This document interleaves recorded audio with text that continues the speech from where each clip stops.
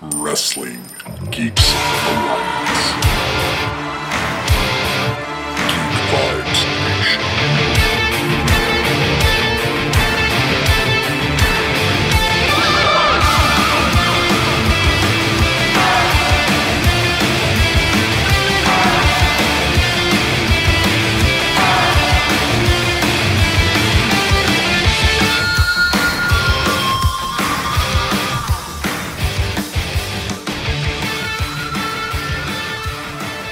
Hello, everyone out there in Geek Vibes Nation. How you doing? It's your pal Dana Alps with another enticing episode of Wrestling Geeks Alliance. For new listeners, it's a weekly show that me and my co-host Christopher Brother Ray Patton do about 2 times a week, where we break down the latest and greatest in professional wrestling news and review the shows. And this is quite an episode for you guys. This is the all in. This is the all out 2 review show, and we're also going to be reviewing Dynamite and NXT from this last week. So before we get to all that, just want to thank all of our listeners. Appreciate you guys listening to us. Definitely hit us up. We give out our tags at the end of the night. You know, I'm DaneAllis42 on Twitter. I'd like to see some interaction, man. Message me. You know, we can have a conversation. Even if you want to yell at me, we'll figure it out. I'm not the nicest person when it comes to that type of intense interaction. But for you guys, I'll channel myself into a very, nice Buddhist monk. Either way, speaking about Buddhist monks, I'm joined by, like I said, Christopher Brother Ray Patton. How you doing, sir? Why do I get the Buddhist monk gimmick? Because you're Zen and shit. I don't know what the fuck, man. I'm drinking a beer. Same. Yeah, man, it's been a pretty good week for me over here. Busy, but good. Football starts back tonight. Watch the NHL playoffs. Watched a fuck ton of wrestling. Yeah, and if you guys want to hit me on Twitter, same as Dane, you can hit me at Chris R. Patton. And, as long as you're asking stuff about the show and not just random ass shit from, well, actually, if it's random ass shit from the past and not just random ass stuff I have no clue about, feel free to message me. Dane, how's your week been, man? It's been good, man. For the one thing, the silver lining when it comes to having a 3-day weekend when you go back to work, you're like, for people that, work during the week like I do and you do, it's like 4-day work week and it's Friday tomorrow. So it got there quickly is what I'm trying to say. Very excited. Yeah, I did the 4-day weekend thing. So I was definitely in a haze on Tuesday. I'm like, what the fuck am I doing with my life when I woke up? That's me every morning, pretty much, Chris. All right. At least we were on the same page one day. Page like Adam Page or like Dem Dallas Page or Page. Or the queen of Twitch, Page. Out here. Queen of Twitch. I'm glad she was like, yeah, definitely not doing that. You guys can fuck off. So awesome. It was pretty great. But we're not here to talk about that. I'm sure there is some updates. We'll talk about that on the Raw and SmackDown show. So new listeners, if you're, just starting off with us, thank you guys for listening. I don't know if you found us on Pro Wrestling Links or if you're just someone that stumbled across the greatest wrestling review podcast out there in the internet. I don't care who it is against. Come at me, bro. I'll take on fucking Solomonster. I appreciate him, but fuck it. I'll take on Shane Helms. I'll get my ass kicked, but I'm just saying, if you guys want to listen on a different audio platform, another downloadable platform, just search Wrestling Geeks Alliance on Google, and you'll find our links. We're on YouTube, we're on Stitcher, we're on Spotify, we're on SoundCloud, pretty much all the major ones. Just search iTunes. Just search Wrestling Geeks Alliance, and you'll find all of our episodes. So we've got ones in the past. This is the current one. So instead of talking about the future with the next show with Raw and SmackDown, or the past, we're in the present right now. So let's talk about All Out. Are you ready for this one, Chris? Aye, Captain? As ready as I'm ever going to be. All right. Well, All Out in Jacksonville, Florida. One thing I wanted to say is I wish that we could have gotten my my good friend Michael Hoyt, because he decided to try to randomly get a ticket to this, and he ended up getting one, and he was at this, and he said that the heat index inside the motherfucker at Daly's Place was 100 almost the whole entire time. So if anyone was wondering why the audience was pretty much dead by the end of the pay-per-view, it's because I was talking to Hoyt and he's like, it's so hot, I feel like I'm passing out. So that's why the energy might have dropped.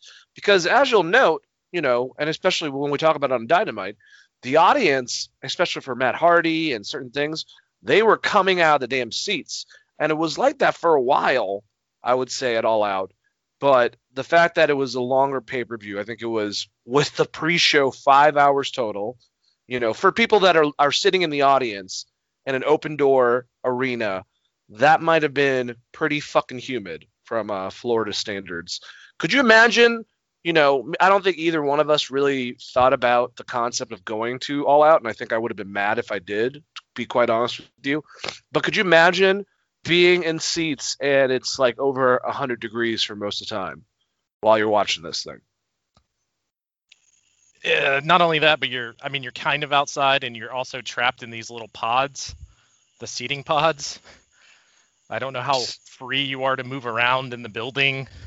I can compare it to some like music festivals and stuff I've been to where it's Georgia heat. But yes, that sounds fucking terrible. Not gonna lie. It just does not sound fun, man, at all.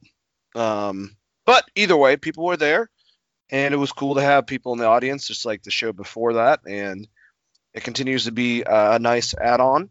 I don't know if Rebby Hardy's going to be in the audience every show, guys. Just want to warn you about that. But hey, whatever.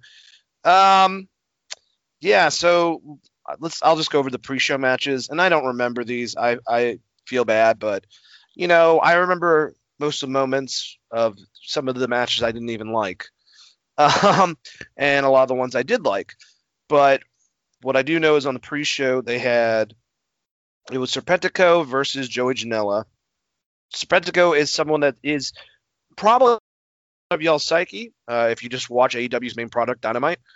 He's the one that Sammy Guevara was pretending to be, that was in the audience when he came back. But he's big on AEW Dark. He's a very popular character on there. He went against Joey, and Joey ended up winning. And then we had a pretty good match between Private Party and the Dark Order number 3 and 4. I'm pretty sure 3 and 4 is it's John Silver and Alex Reynolds. By the way, on Being the Elite, I just want to give props, even though it annoys me still that they kind of, even though it's not supposed to be canon or whatnot, they put a lot of their storyline efforts on Being the Elite. But John Silver is fucking hilarious. He's a really funny dude, so I just wanted to put that out there. But Private Party went against them, and they had a pretty good match from what I remember. But the winners were Private Party. So the pre-show matches, Chris, just real quick, anything that you want to say about them? I honestly don't remember that much about either match. I'll be honest. I thought it started out like pretty solid with that Private Party match. And all of the Dark Order, they have some solid tag teams in that faction, which seems weird because there's so many people in that faction, but they had a pretty good match here to start the show and kind of got me hyped for the rest of the show. And then, I guess we'll get there. Well, the next match, the first one on the main card, something that was actually originally going to be on the pre-show, but apparently Tony Khan got some flack and pushed this onto the main show. So that's actually Joey Janela and Serpentico was not supposed to happen. I don't know what that would have meant for the time of the main matches, but they put a shorter match, but the tooth and nail match between Big Swole and Dr. Britt Baker. Guys, there was everything. There was anger, there was love, there was passion, there was almost murder at one point. This was another match that during this time period, WWE has done a bunch. They're doing too at AEW, not like WWE, but I just don't need all these segmented movie matches. And the funniest part, honestly, so Big Swole goes to Dr. Britt Baker's her dentist practice, And she comes there. Reba has a mask on. She's behind the desk and asking who the person is checking in. She's Big Swole. Reba goes to let Britt Baker know that Big Swole has shown up. And she beats the crap out of Reba and then goes after Britt Baker. And they have this one cool scene where, Dr. Britt Baker has her mask on and she's kind of like watching, in another room, waiting for Big Swole to come so she can come and get her, basically. This match was fucking awful. I don't know why I'm trying to like go that elaborately into the whole entire thing. Big Swole at one time went into a room and for some reason there was a drill and blood trickled down the hallway. They were trying to go for a horror vibe. It just came off goofy as shit. And by the end of it, it all became her trying to drill her at one point, which, okay, I didn't know that we were going to go that way on trying to learn or trying to win a match, I should say. But, I thought Britt Baker was going to win this. Britt Baker is one of the, I would say bigger female wrestlers on the roster. I like Big Swole, I do. But when the match comes down to anesthesia and accidentally stabbing herself in the leg and fucking Reba's got a goddamn banana peel on her head and it was just ridiculous. And I was tired already by the first match. And Big Swole won. So also doesn't make a lot of sense. I guess this is done. Can we get Britt Baker in a bigger prominent role in the women's division? Can we get the women's division in a bit bigger prominent role? Just in general. But I thought this was dumb. What'd you think, Chris? Fucking sucked. Look, I don't give WWE a pass, so I'm not giving AEW a pass. This fucking sucked. The finish was Novocaine and laughing gas. Like, this reads like a WCW 2000 Monday Nitro review if you just read the breakdown of this match. There was nothing... To me, this did nothing for anyone in the match. You've had Britt Baker being this heel for 6 months, and then you put her in this dentistry match, and she loses by stabbing herself with Novocaine. Am I fucking up the finish, or that is what happened, right? Yeah, I believe so. Okay. You knocked yourself out. You know how much I hated that Bray Wyatt Braun match? This was worse than that. Oh, God. So I'm just going to be honest with you guys as we continue, because the next match I actually liked. This whole pay-per-view, to me at least, and to a lot of people that I respect that usually like a lot of the stuff that AEW does, this has to be one of the weakest pay-per-views. And the fact that it's supposed to be, this was the WrestleMania. All Out was last year. The year before that, it was All In, which even though it wasn't AEW, kind of started this whole entire thing off. And even though I had problems and issues when I looked at the card of All Out last year, had some issues with it, I think the best shows that they have produced, if we're not counting All In, because it's not AEW, then Double or Nothing, the first one was a fucking awesome show. But this is supposed to be the cream of the crop, and I didn't get that from there. And we'll go through all the matches. I'm just, I guess, trying to apologize because I'm not, kind of like what Chris is saying. If WWE does something that annoys me, I'm going to mention it.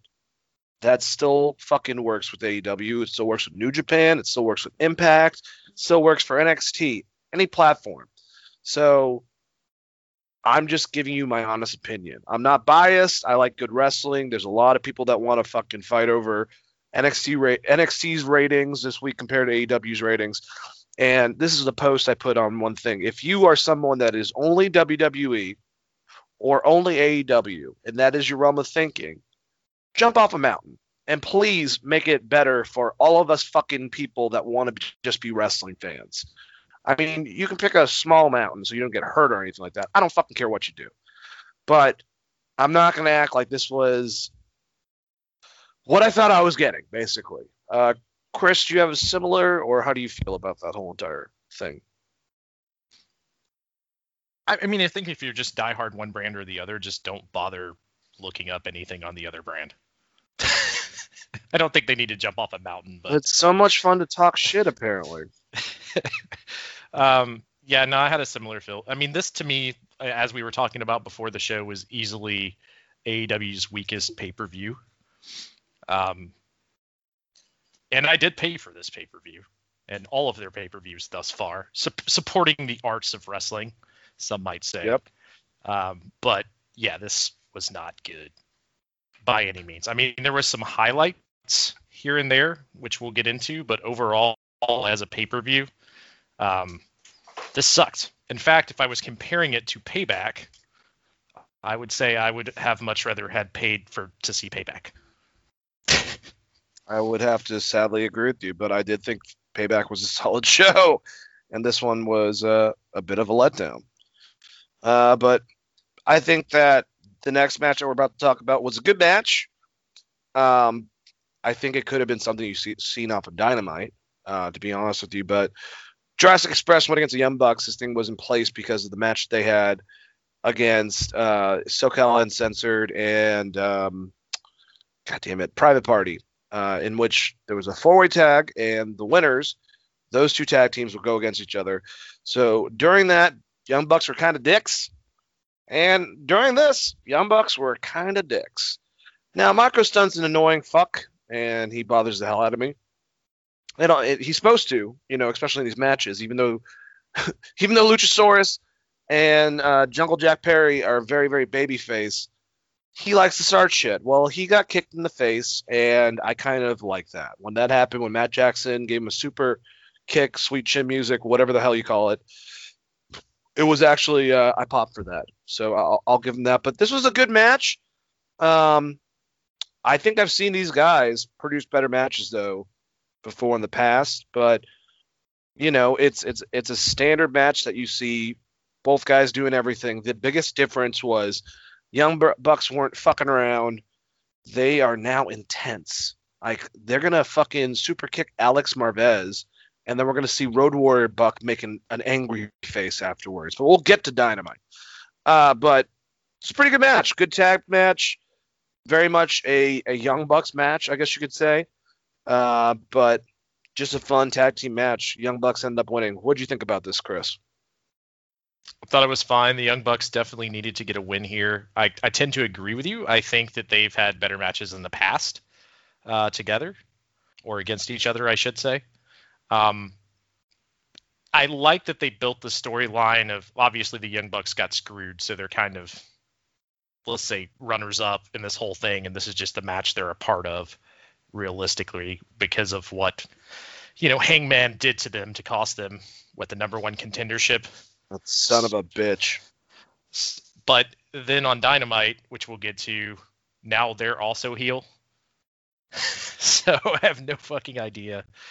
Still another critique with Luchasaurus, the wheel kick, that slow ass wheel kick. It's at this point, he misses the thing so often. It's cool when he connects with it, but it's definitely like Braun running into the ring post a little bit, where I'm just like, stop, dude, you're so big. Why are you doing this? Dude, I agree with you. I agree with you completely. But on that note, I don't know if you realize this, I was so much happier with his performance on Dynamite, because when he got to have his little comeback, he chose a pump kick. He chose like a punch. He was acting like a big man. He did that giant choke slam off the top ropes. That's how I want to see him approach himself. Like those him trying to do Aleister Black's Black Mass spin kicks, they got to stop unless he gets it quick enough so it doesn't look so goddamn, contrived. Yeah, or if he doesn't throw like 6 of them in one match, right? Exactly. Yeah. But yeah, I had the same notes on Dynamite. I was like, hell yeah, dude, he's just open hand chopping people like he's the Giant or the Big Show, I should say, where he's just open hand palm slapping the shit out of these little guys, which makes more sense with his character. But I think Jungle Jack looked good in this match. It was a Young Bucks match. If you like Young Bucks match, you'll love this match. This would be one I would say if you're going to watch this pay-per-view. This one's worth a watch. It was a little just kind of there to me, like I said, because I think we've seen we've definitely seen way better Young Bucks matches. Yeah. But 2, we've seen better matches between these teams. So that's the only. Yeah. Sorry, I didn't mean to cut you off. But yeah, that's the whole thing. It's just weird having the Young Bucks and in the first opening match, not that fucking dentistry bullshit that we went through beforehand. But this is going to be their year. I think they're going to climb, obviously. I still have some comments about their, I guess, heel turn when we get to Dynamite. Battle Royal was next. Battle Royal, I like that they do the Royal Rumble-esque thing, the big Battle Royal with different people coming out at different times. They do 21, obviously, because they're doing like a theme that they've always done with cards and whatnot. And it's fun, but but Battle Royals are clusterfucks. And I hate to say this, WWE with their Royal Rumbles, it can get kind of clustery, but they really seem like they work out a lot of the stuff, like, in betweens to make it action packed. This they release 5 people every, I think, 3 minutes, I believe is what it is. And there's 4 sets. So there's clubs, diamonds, obviously, hearts, spades, and then a Joker card. And the same type of thing. We have the clubs, which was Trent Beretta, Christopher Daniels, Jake Hager, The Blade, and Rey Fenix. So the fact that you have now these factions, people sometimes come in together, sometimes they don't. Like Jake Hager, there was no one that came in with him, or even Christopher Daniels, no one from SCU.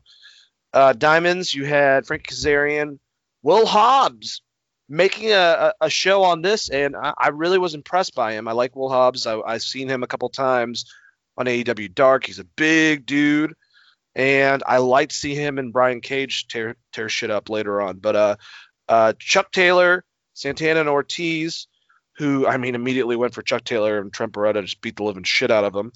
And then the Hearts, which is Billy, Penta L0M, which, if you guys were wondering what happened to Pentagon, he's having now rights issues. I don't know if it's with CMLL, if it's probably with AAA, but this happened to him beforehand where he had to go by that until he straightened it out so he can go back to Pentagon. So whatever, Pentagon L0M. I'm just going to call him Pentagon.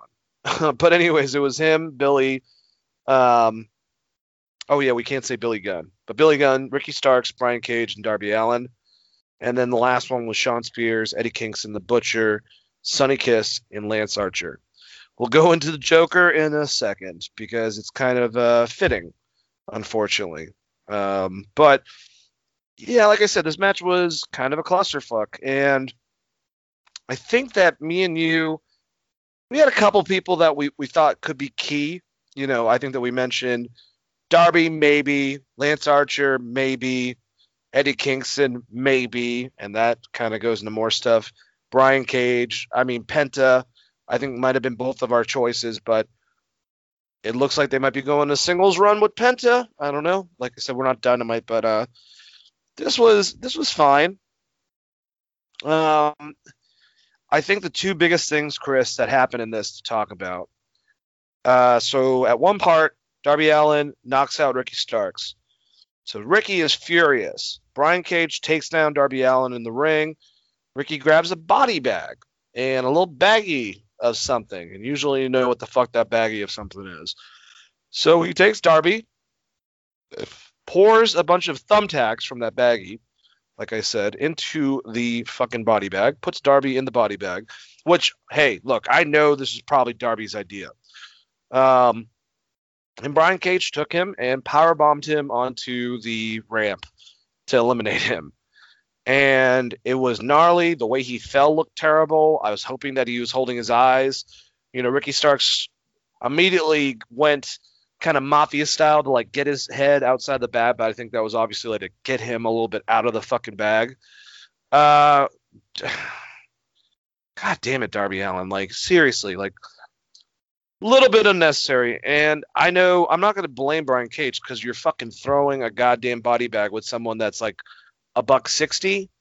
You know what I'm saying? $170. Like, I can't tell exactly how much Darby Allin weighs, but it can't be a lot. And he gave him a powerbomb, and Darby just looked like he didn't land that great. There's tacks in the fucking bag. So he had off. Remember, Sonny Kiss is actually the one who fucking eliminated Lance Archer. That would play into their match. But when it came down to the end of it, we had Lance Archer and we had Matt Sydal. Matt Sydal was the Joker. And poor Matt Sydal. I like Matt Sydal. I think, or Evan Bourne, he's a great high flyer. It's funny he does the shooting star press because he's always kind of reminded me a little bit of Billy Kidman to an extent. Except, at least his position, his high flyer, all that type of stuff. And he's done the fucking shooting star a million goddamn times. And Will Hobbs gets knocked out in the ring, set up perfectly for him to go off the top. And there's sweat all over the goddamn, it's a battle royal. There's people that are sweating all over the turnbuckles. And this poor bastard goes up to try to do it and just falls on his fucking head and neck. Will Hobbs immediately goes to try to make sure he's okay, which is big on him. And he's taking it pretty well, but people are comparing this to the Shockmaster. As far as oh shit, I don't know if it's that level bad, but it was pretty bad way to enter, your AEW start, if you will, especially you're the Joker, because they could have put fucking Rusev in that place, Miro, because he joins the company the next or 2 nights later in Dynamite, but they chose Evan Bourne and Matt Sydal, whatever you want to call him, and he fucked it up. And at the end, it was Lance Archer, Will Hobbs, Brian Cage, Matt Sydal, and Eddie Kingston, I believe, was the last couple people. And at one part, Brian Cage, which Taz was on commentary, bitching because Ricky already got eliminated. Brian's having a battle with Will Hobbs on the apron. Bad choice. Lance Archer knocks them both the fuck out. It really became between Eddie Kingston and Lance Archer after Matt Sydal was taken out of the match. And Eddie, which will be noted when we talk about Dynamite, a lot of stuff you guys got to wait, obviously, because this was the after show for this pay-per-view. But Eddie went underneath the middle rope. So me and Chris, I think we said Pentagon or Eddie Kingston, really. I think Lance Archer was still in the conversation, though, when we talked about it. But Lance Archer ended up eliminating Eddie Kingston, throwing him on his 2 compadres, the Butcher and I think Ray Phoenix, and knocked him out. But technically, he didn't go over the top rope, so, whatever. But Lance Archer now has the win. And I think the biggest problem, I didn't notice this, but a lot of people did. If Lance Archer wins, it kind of choreographs the ending of who's going to win, the world title. Because you think that fucking MJF is going to go against Lance Archer? That doesn't make any goddamn sense. Eddie Kingston would have done the same thing in my head, too. But Battle Royal was fine. It's a Battle Royal. It becomes a clusterfuck. There wasn't a lot of, cool, unique spots or anything like that. It was just them doing their thing. It was whatever. Really feel bad for Matt Sydal. Didn't like the Darby Allin spot. This would not be a fun trend when we get to the Matt Hardy, Sammy Guevara match. As far as safety of a wrestler, even if it was his idea. Things can get turned down if you want. But it wasn't as egregious. It was there. What do you think, Chris? I think they made Eddie Kingston's group look like a bunch of chumps right off the rip after building that faction. In the way that they got eliminated, and the fact that there's 5 of them in the ring. And I guess Eddie Kingston was in there at the end and technically is still not eliminated, which is always a terrible gimmick. I don't know why people do this. I guess what's he going to do? Fight Lance Archer? That doesn't seem good for him. I want a 3-way. What, Lance Archer, Eddie Kingston, and Brian Cage? No. And Moxley. 3-way for the title. Hardcore. 3 of them just beating the shit out of each other. Blood everywhere. I mean, the thing about the Matt Sydal spot, it was gnarly as hell. I don't know if he slipped or just fucked up, or I'm not going to blame it on ring sweat. He slipped on sweat. It sucks, but shit happens. And after that, he totally lost his confidence. So every other spot was also not great involving Matt Sydal. And he is a good wrestler, so it's not, it's kind of a weird one, but that definitely sucks as far as that's your that's your intro. Also, I don't know that Matt Seidel is a bigger name than Miro in whatever the hell storyline they have him in, which I Yeah. think is just about Twitch. So we'll get into that later. But the rest of the Battle Royal was just, I mean, it's a Battle Royal. I mean, the thing that makes the Royal Rumble special is, yes, it's a Battle Royal, but it's the countdown of the entrance, and you always get the surprise. It's also 30 men. You get to see some legends. It's just better. I mean, there's nothing wrong with the Casino Battle Royal, but the way they booked it this year with having a whole group of 5 people, for instance, in there, 2 of which are just tag teams. So it's weird that you would put 2 tag teams in this match, or no, actually 3 if you include the guns. Yeah, I didn't like the Darby Allin spot. So did they ever show Darby Allin coming out of the bag with thumbtacks, or is it just a gimmick? No, well, Ricky Stark opened up the bag and took his head out, like Mafia style, but I think that was actually there to, like, all right, so immediately when I get fucking thrown, come over here and let me out of the goddamn thing. But, yeah. Yeah, my guess with the thumbtacks at the time, because we never saw him afterwards. He got probably a lot, like, in different places that he was. Well, I mean, he probably requested it, honestly. Well, that's what I'm saying. What if the thumbtacks could have just been gimmicked, right? Because they never really showed them. They just showed him dump metal objects into a bag. Dude, you know it's Darby Allin, and he's crazy. I would definitely think that they probably weren't gimmick thumbtacks. I think he threw a bag of thumbtacks in there, and Darby was like, yeah, we'll just do this. And, like, probably Ricky Starks and Brian Cage was like, wait, what? And he's like, it'll be fine, man. It'll be great. Big pop.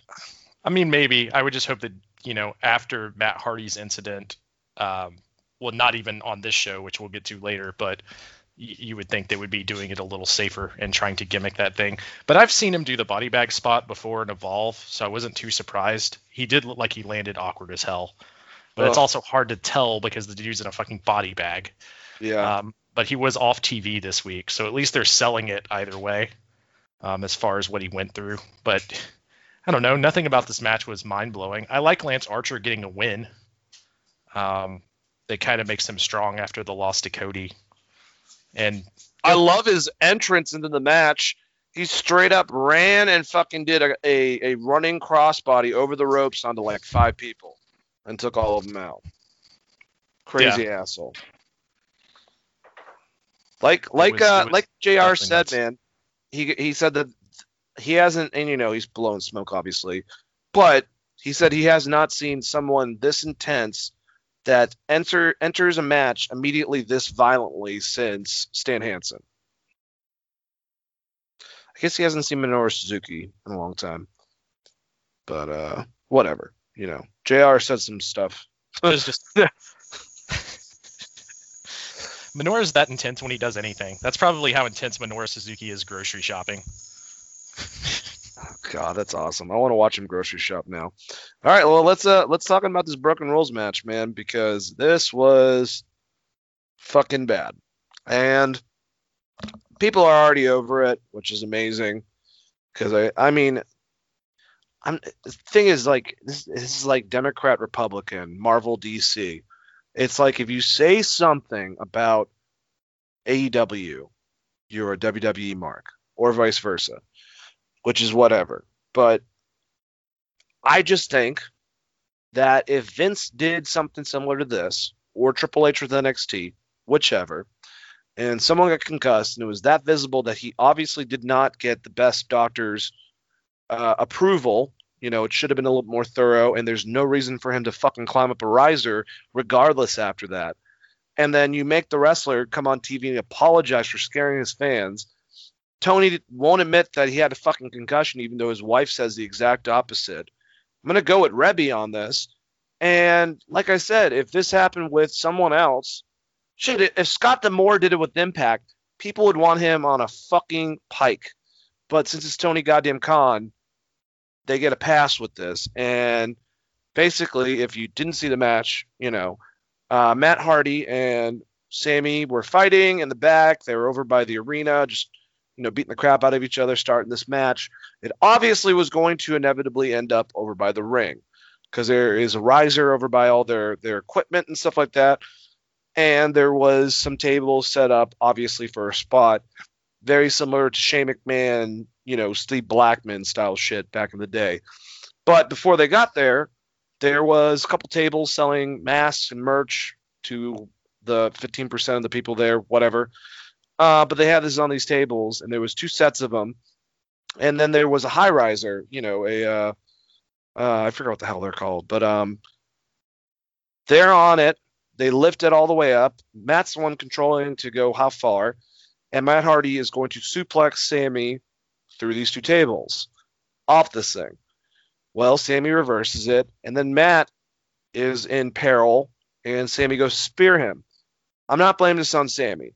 I'm sorry. After the last thing, yeah, a little bit of inexperience on him, freaking out, grabbing a random chair that was way too fucking hard and tossing it, all that shit. This time, this was just shit happens, and they overshot the fucking tables. That riser should have been a little bit further out from where it was, and Matt Hardy just fucking, his head just hit the goddamn concrete. And it was so scary watching this because he went completely limp. Aubrey's freaked the fuck out. You can tell that she is scared. She throws up the goddamn X. Sammy's trying to kind of be in character while this is going on. And they kind of try to continue the match because Matt, when he comes to, tells her he's fine. When someone is concussed, or if we're supposed to act like there wasn't a concussion, hurt that badly where they're knocked and rendered unconscious, they do not have the ability, realistically, because they're on autopilot, to fucking say whether or not they can continue a goddamn match or not. So Sammy, since he says that, he tries to basically kind of take Matt towards that spot to finish the fucking match, because this match, Matt Hardy's career's on the line. Now, it really wouldn't have mattered if they fucking did it. They could have found something. It's wrestling. But that was the whole point, I guess. So finally they get to Dr. Sampson when Matt is not able to walk. When Sammy's even holding him up, he can't fucking just walk straight. And they stop the match. And Sammy gets all pissed off, and he's yelling at Matt Hardy, calling him a bitch, obviously in character, to try to get over this. And they take Sammy towards the ring. And then, we think the match is over. Tony Schiavone's talking about it. Jim Ross are all concerned. I hope he's okay. Excalibur, all of them, I hope he's okay. And then they start the matchup again. Apparently the Doctor, which I've heard from many past wrestlers, a lot of them who have, done a lot of concussion-related stuff. Matt Morgan, for instance, who had a bunch of different concussions. He worked with Christopher Nowinski. He's a fucking mayor for a city and shit like that. He was saying that there's no way to evaluate a concussion decently in that amount of fucking time. And to okay the match and allow Matt Hardy afterwards just go to the ending, even though the match at that point completely was obliterated. None of the things that they could have done, they were going to be able to do. They could have ended it, good reasoning, people would have been okay with it, and then went from there. Instead, they let fucking Matt Hardy, who was concussed, go up a goddamn high riser to chase Sammy Guevara to be able to push him off onto tables. Tony Khan is the man who is on the mic talking to people. He is in gorilla position. So he was the one communicating with Aubrey. He was the one communicating with the Doctor. And whoever fucked up, someone fucked up. Rebby was not happy when this was happening. I'm not going to go into her tweets. She's obviously made amends, I guess, with the whole situations. But Matt definitely got concussion. He got fucking driven to the goddamn hospital. She said he got concussion. Tony told everyone that he was fine, and he was leaving the hospital during the media scrum afterwards. I thought it was very unprofessional from AEW. Thought it was very unprofessional from fucking Tony Khan. If you fuck up, admit it. There shouldn't have been no him continuing any match, climbing up apparently altitude. Even if you go up a little bit and you just got a concussion, he could have passed out like that, from what Matt was saying, from when he worked with Chris Nowinski on and learned a lot about concussions and stuff like that. It was all dangerous. It was stupid. I don't blame his son Sammy. I don't blame it on Matt Hardy, and I don't know why he was apologizing, but we'll get to that with Dynamite. It just pissed me off, and I think that people, even now, are calmed down by it. It's fine. He didn't get hurt, so now it's not a big deal. Really, if it came to anyone else, especially Vince, let's be honest, they would want his fucking blood. And since it's Tony and this is the cool, SJW fucking styled shit of entertainment towards those type of fans. I'm not talking about all AEW fans, but those ones that like to bitch on Twitter and shit. Tony can do no wrong. And that's how I feel about it. I'm not saying my co-host does, but it was gross. When I watched Matt Hardy's head hit the goddamn concrete and be completely like stiff, like it ruined a lot of stuff that would happen after that. It really did. And I didn't need him apologizing for it. Chris, what do you think? I mean, I have to agree with pretty much everything you said. Also, I have no hatred towards Rebby at all for the tweets that she put out. I feel like as a concerned sibling, watching that, or as a concerned wife or husband, watching something like that happen, you have every right in the entire world to call everyone fucking idiots, especially if you were in the same profession for a long period of time, right? So from that standpoint, anyone who is like got mad at Rebby for saying everyone in the building's fucking idiots, during that match, everyone in the building was fucking idiots. Like, they should not have let that continue. When he hit his head on the ground, the very first thing I thought about when I saw it was when New Jack cracked his skull open and had like brain fluid and shit leaking. So it's a very, very scary thing. We've recently had deaths related to concussion issues in Mexico. You would think they would take this a little bit more serious. Tony Khan being involved with the Jacksonville Jaguars and how serious the NFL has started to take concussions to some extent. You would think they would have just been smarter about this. Even if there was just the thought alone that this guy got knocked loopy, you probably should have just called the fucking match. And yes, I agree. He shouldn't have been apologizing. He was more apologizing to the fans because he didn't have the match he wanted to have, which just shows you how much of a fucking competitor he is. But sometimes you have to tell a competitor no. You know what I mean? There's a reason why you have technical knockouts in boxing. Like, at some point, you have to look at the guy and just say, look, we appreciate the heart you have, but it's not okay for you to go out there. I think Audrey Edwards did the right thing by immediately throwing up the X after that spot. But, I mean, what are you going to do if your boss and the doctor says, hey, it's fine? So, I mean, from the top down, this was a very bad look for any wrestling company. If this happened anywhere, me and you would shit talk it the same way we're shit talking this. And I wouldn't even call it shit talking, honestly. I would just say use common sense, knowing what we know about concussions at this point. I agree with you. All right, so this what sucks is that this next match, I watched the second time. I watched all the championship matches because honestly, those are the ones I like the most. But this got ruined by the fucking, thing I just watched with Matt Hardy. And we had the AEW Women's Championship. We had Thunder Rosa, the NWA champion, going against Hikaru Shida, the AEW champion for her belt. And basically, they had a damn good match. I think both me and you agreed. Sheena Deeb, she had great chemistry with Thunder Rosa. It's not that I don't think Hikaru Shida did or did not, but there was probably a little bit of language issues and stuff like that. She just looked not as loose as she usually does. But, I mean, still, these ladies beat the hell out of each other. Thunder Rosa's last match, the one that JR almost said, this is the greatest match in AEW, but then realized, like, oh, shit, neither one of these ladies are sound. Stopped himself. I thought that this was also a pretty damn good match. I'm glad Thunder Rosa's coming back. I'm surprised Deeb didn't get fucking signed. Like, I like Ty Conti, but like, what the fuck?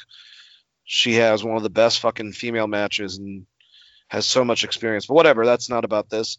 But these ladies just beat the living hell out of each other. And towards the end, the ending part was Rosa hits a big slam for a near fall. She gets Shida up for an airplane spin of some kind, but Shida reverses and rolls Rosa up for another near fall. 2 big elbow strikes and another near fall from Shida. Backbreaker this time leads to Shida again, only getting a 2 count. Shida fires up and calls for her running knee strike finisher. She hits it, 1, 2, 3. Shida wins and retains the AEW Women's Championship in a great match, which JR is quick to say as soon as the bell sounds. I like this match. JR liked this match. But yeah, it was a good match. Even if Shida was off, she's still fucking awesome. And, dude, just when Rosa, I forgot what she did in the match, but she did something. She got knocked for a loop, and she kicked out. And when it went back to her, she had this giant smile on her face. She has so much goddamn charisma, and I hope she chills with the NWA title. She is, I believe it's on the line next week. When I think that's what they said on AEW. But yeah, I'm excited about that, man. Winner Hikaru Shida, still women's champion. The only problem with this match is that towards the middle of it, I was like, dude, I want Thunder Rosa to win. I want her to win. I want her to win. And it didn't happen. She is still a badass. What do you think, Chris? I figured they were either going to go time limit draw or Shida was going to win going into this. I think that was my prediction. Just because the NWA thing was up in the air. I'm glad they actually did promote the NWA title and the fact that she's going to be defending it. So that's cool. This was probably my favorite match on the show. If I'm being completely honest, it didn't have any, there was no gimmicks on this match. This was just a fucking wrestling match and it was really, really good. It's not Shida's best match, but Thunder Rosa looked like $1 million. And I mean, like I said, it was probably my favorite match of the night. I'm probably going to get some heat for that, but whatever. Don't really care. It was definitely, if not my favorite, it was in the top 3 basically. I don't know exactly which one. Like I said, the 3 championship matches, I think all were pretty excellent matches. There were things that with all 3 of them that I had a little bit of issue with, but this one definitely was the least. So I'll say this is probably my second favorite match, but it was a solid match, man. And honestly, they need Thunder Rosa on their roster. They need Deeb on their roster, and they need to sign fucking Tessa Blanchard and quit being bitches. So we need some wrestlers. I will say this. I also had the same thought as you about the Matt Hardy stuff. It did kind of put me in a little bit of a funk, especially not knowing if he was okay until Tony gave the breakdown, I guess, after this match, which even that wasn't like 100% he's okay based on what Reddy was saying on Twitter at the time. My favorite was the second one that he said, where he basically was like, yeah, it was all the doctor. The doctor is the one who cleared it. Like, yeah, so it's like, dude, take some fucking responsibility, Tony. Jesus fucking Christ. Not Tony Schiavone, but you know what I'm saying. Yeah, I agreed. I mean, you're the guy calling the shots at the end of the day. Yeah, I mean, Vince would be the guy getting the heat for this if this happened in WWE, right? So absolutely. It's weird to say that WWE seems to treat concussions more seriously than AEW after this match. If you look at some of the stuff with Alexa Bliss in the past and how quick they go to finishes when shit like that happens. But yeah, that put a little haze on it. So I did go back and watch the end of the show again, similar to you. I think you watched the entire thing, but I did go back so I have watched this twice, and the Shida matches was still my favorite after watching it twice. And I think some of it's just based around some of the storytelling they decided to go with in what otherwise would have been a great tag team match and a great championship match to some extent. And I have no issue with Shida. I think she's great. I think that she's an awesome wrestler. But Thunder Rosa, man, she's got a lot of personality. Like, holy shit. Do you think it's weird, though, that they have 3 wrestlers? I think they should all be on a tag team together that have, like, the side half of their face painted up between Darby Allin, Dustin, and her. Yeah, that would be a great. They just all gonna join the Nightmare family, hang out. Yeah, with exactly. Sure. Just throw them on a tag team together. Fuck it. All right. So we had a little promo for Kip Sabian. Him and Penelope Ford are getting married, and this is all like to announce that his best man. He was going to announce who was going to be on Dynamite, and we'll get to that obviously, as I keep on saying. Sorry about that. And to promote his Twitch channel, that I don't think anyone knew existed, but it was to take a shot at WWE, which most of the times I think is petty. With this, I actually thought it was pretty funny, and I thought it was awesome that he put up the information, and then we had AEW said AEW supports wrestlers that use third-party providers or something like that. So I kind of laughed. What do you think about it, Chris? I mean, Chris, until this point where they decided to. Hey, can you not hear me? You dropped out for like a split second, but you're fine now. Okay. No, I was just gonna say I don't give a shit about Kip Sabian because they've not had him on the main product in months. So I knew the storyline was gonna be something. As far as them taking a shot at WWE on this, I have absolutely no problem with it because I think that third-party shit is really ridiculous when you start talking about independent contractors in general and what they want to do in their free time.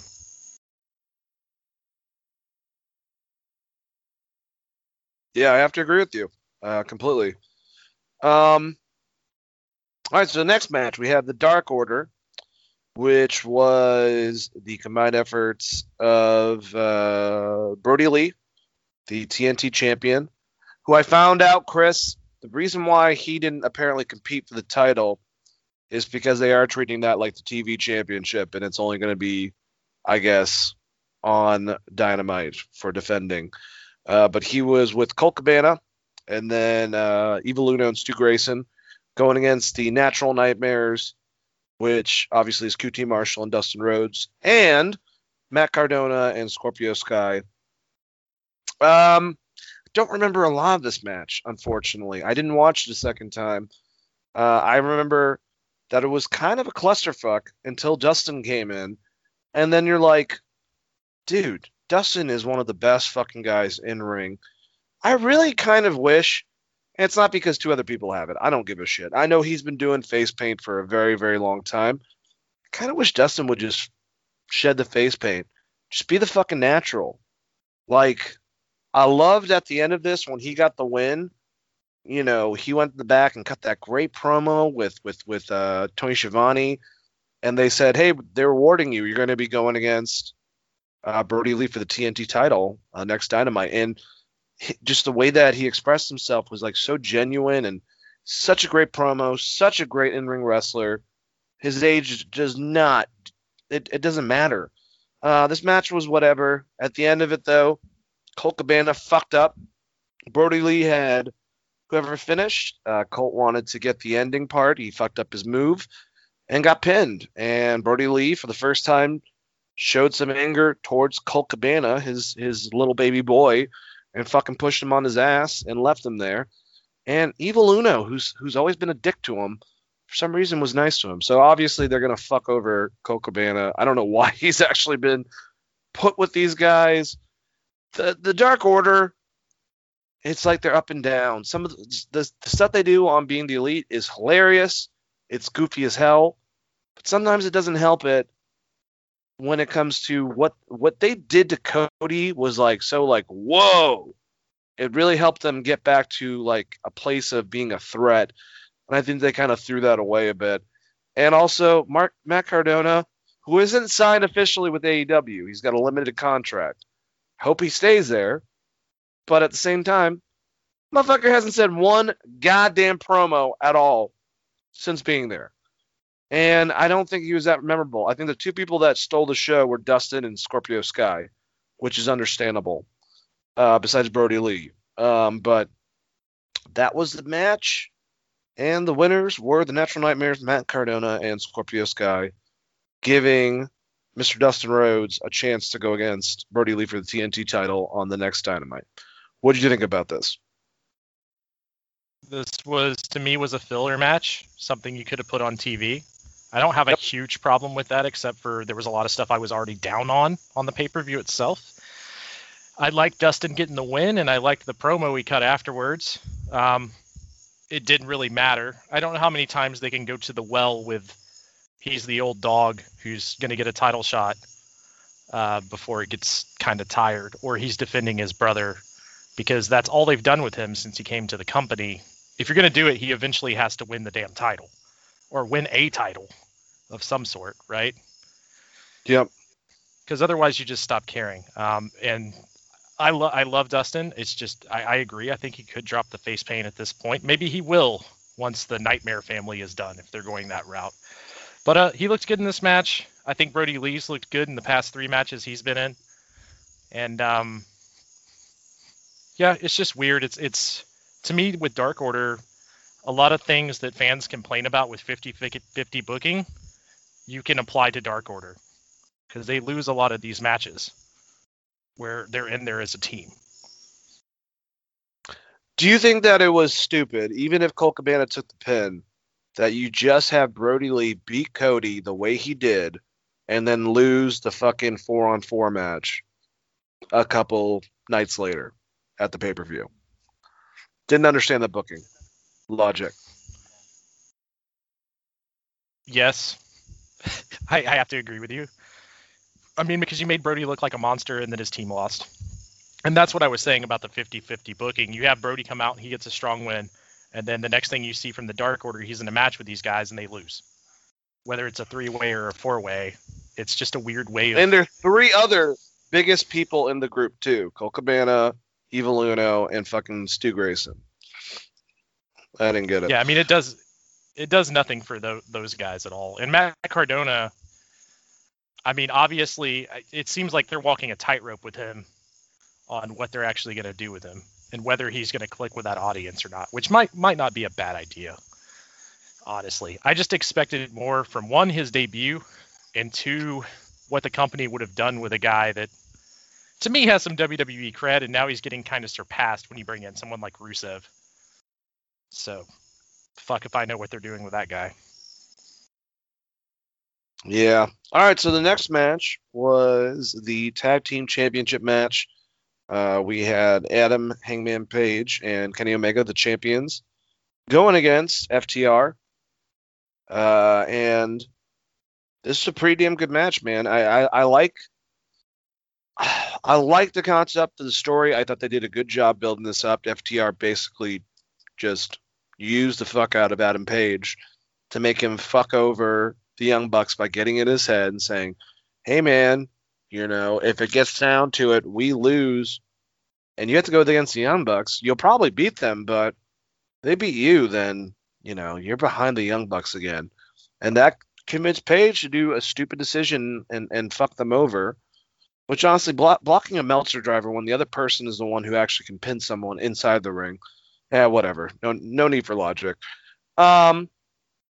But we obviously had FTR versus the 2 of them. My ideas obviously did not happen and pan out. We had a very hard-hitting match. Page had to convince Kenny at the beginning to let him start it off. And I thought all the guys did a damn great job. Page was just nonstop. Kenny sold like a motherfucker. I mean, Dax and Cash were both working on his left leg throughout the whole entire thing, just screwing him up, trying to make it basically so he couldn't use his 2 biggest things. He couldn't stand up straight to be able to do the one-wing angel. He wouldn't be able to do V-triggers because his knee's fucked up, the main knee that he has. So I like that aspect of the story. I loved the tributes that FTR did, man. If it's not doing the Steiner's Bulldog to Kenny on the outside, followed by Adam on the inside, you know, just anything, doing the double headbutts that the British Bulldogs did, you know, and a lot of those things should have ended it. My biggest problem was the Spike Pile driver that the Brainbusters did. That took 2 of them to be able to put out Adam Page. I love Adam Page, but first one probably should have been it. I think Kenny got involved, and that's why. And then the second one, Cash blocked him afterwards. So they had to do a second, like, real quick one to be able to get him finally to be done. But I thought it was a good tag match, man. The heel stuff they do in the corner, distracting the referee, Tully getting involved. I loved all that shit. It's very old school. It's stuff that I used to watch on television that, you know, used to be prominent, and now it's kind of not. But they had a really good old school match. Kenny sold his leg the whole entire fucking time really well, pretending that he got really fucked up and hurt. And then because Kenny, they try to do their finisher. It ends up, Cash keeps on moving, so Adam tries to grab him. And no, Kenny tries to grab him, and Adam goes for his lariat, and Kenny and Cash both duck, so he didn't hit him. And then he grabs, Cash, Adam does, and Kenny goes for his V trigger and nails fucking Page. So Kenny screwed up the match. If this was more than one occasion, I forgot the other time that he basically fucked over Page. He couldn't get the ending to break off the pin. And then what does Kenny do afterwards? So FTR has their titles. They leave. They're all excited. They're with Tully. And he grabs a sign and rips off the fucking sign part and is about to nail Page with it. And we know that Kenny's been wound up. He's about to fucking explode. He's a tire that's about to bust. But instead, he stops and he throws it down. And, Page tries to go in for a handshake. He's stumbling. And Kenny just lets him fall on his fucking face. And this is where I had the problem. It's not as egregious as when Austin Aries got two finishers from fucking John Morrison in Impact, and right afterwards sold it like a motherfucker. As soon as the match is done, gets the fuck up, walks the fuck off like a dick. No selling the finishers. Kenny kind of did the same thing. And honestly, the one thing I have to say, I know they're not actors per se. Kenny and the Young Bucks need to work on their fucking acting because it's so goddamn forced half the time. So Kenny's mad. He walks off like nothing happened to his fucking leg. He is talking to the Young Bucks and he's like, look, I'm fucking leaving right now. And the Young Bucks are like, you can't leave the show yet. It's not done. No, I'm fucking leaving. So he goes in the goddamn cab and he goes, you guys want to join me? You can either join me or you can stay here. And they stayed there. And Kenny just get the fuck out of there.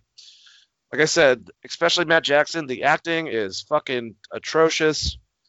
It's one of the main things that Kenny has a problem with, although I thought he was really good with the promo with JR that we'll talk about. But the fact that he no-sold his leg was now fucking fine. I hate shit like that. It's like, oh, okay, all that work and then for nothing. Like, what is that, an FU to FTR? Probably not, because I don't think he's like that fucking childish, but it put a bad taste in my mouth, honestly. But I thought the match was good. I liked the match. I just hated the outcome at the end of it. I don't know. Chris, what do you think?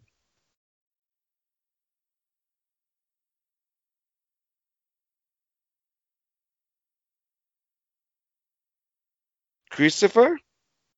Kept goes. Yeah, I'm here. Oh, you were still muted. Hey, can you hear me? Yeah, I can hear you. No, I keep getting pop-ups for some reason. It's freezing the connection for whatever reason right now. But yeah. So with the finish of the match itself, I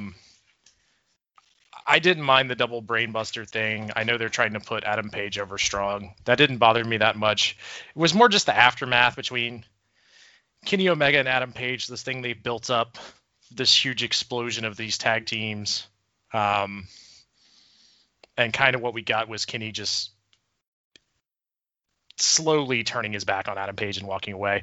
And when he walked away and no-sold the leg, I think that's because he knew he had to get back to that spot really quickly to do the next segment with the Young Bucks. That's going to be my guess, because we've seen Kenny sell very, very well. So I don't think it was like a fuck you or anything like that. But it does take you a little bit out of the match. This was probably my second favorite match of the night.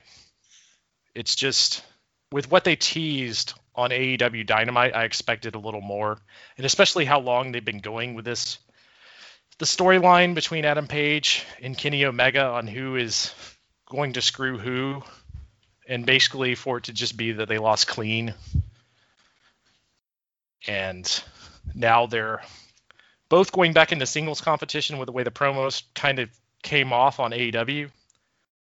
I felt like there's more they could have done with that storyline, but who am I to judge? The match itself was great. All the in-ring shit was good. I'm kind of just like you as far as the aftermath of the match, which I guess I shouldn't really put that into the match itself. So if I take that away and I just look at it as a match, it was probably the match of the night. It's just some of that stuff and some of the expectations I had for the match put it a little lower on my scale of what my favorite match of my match of the night was.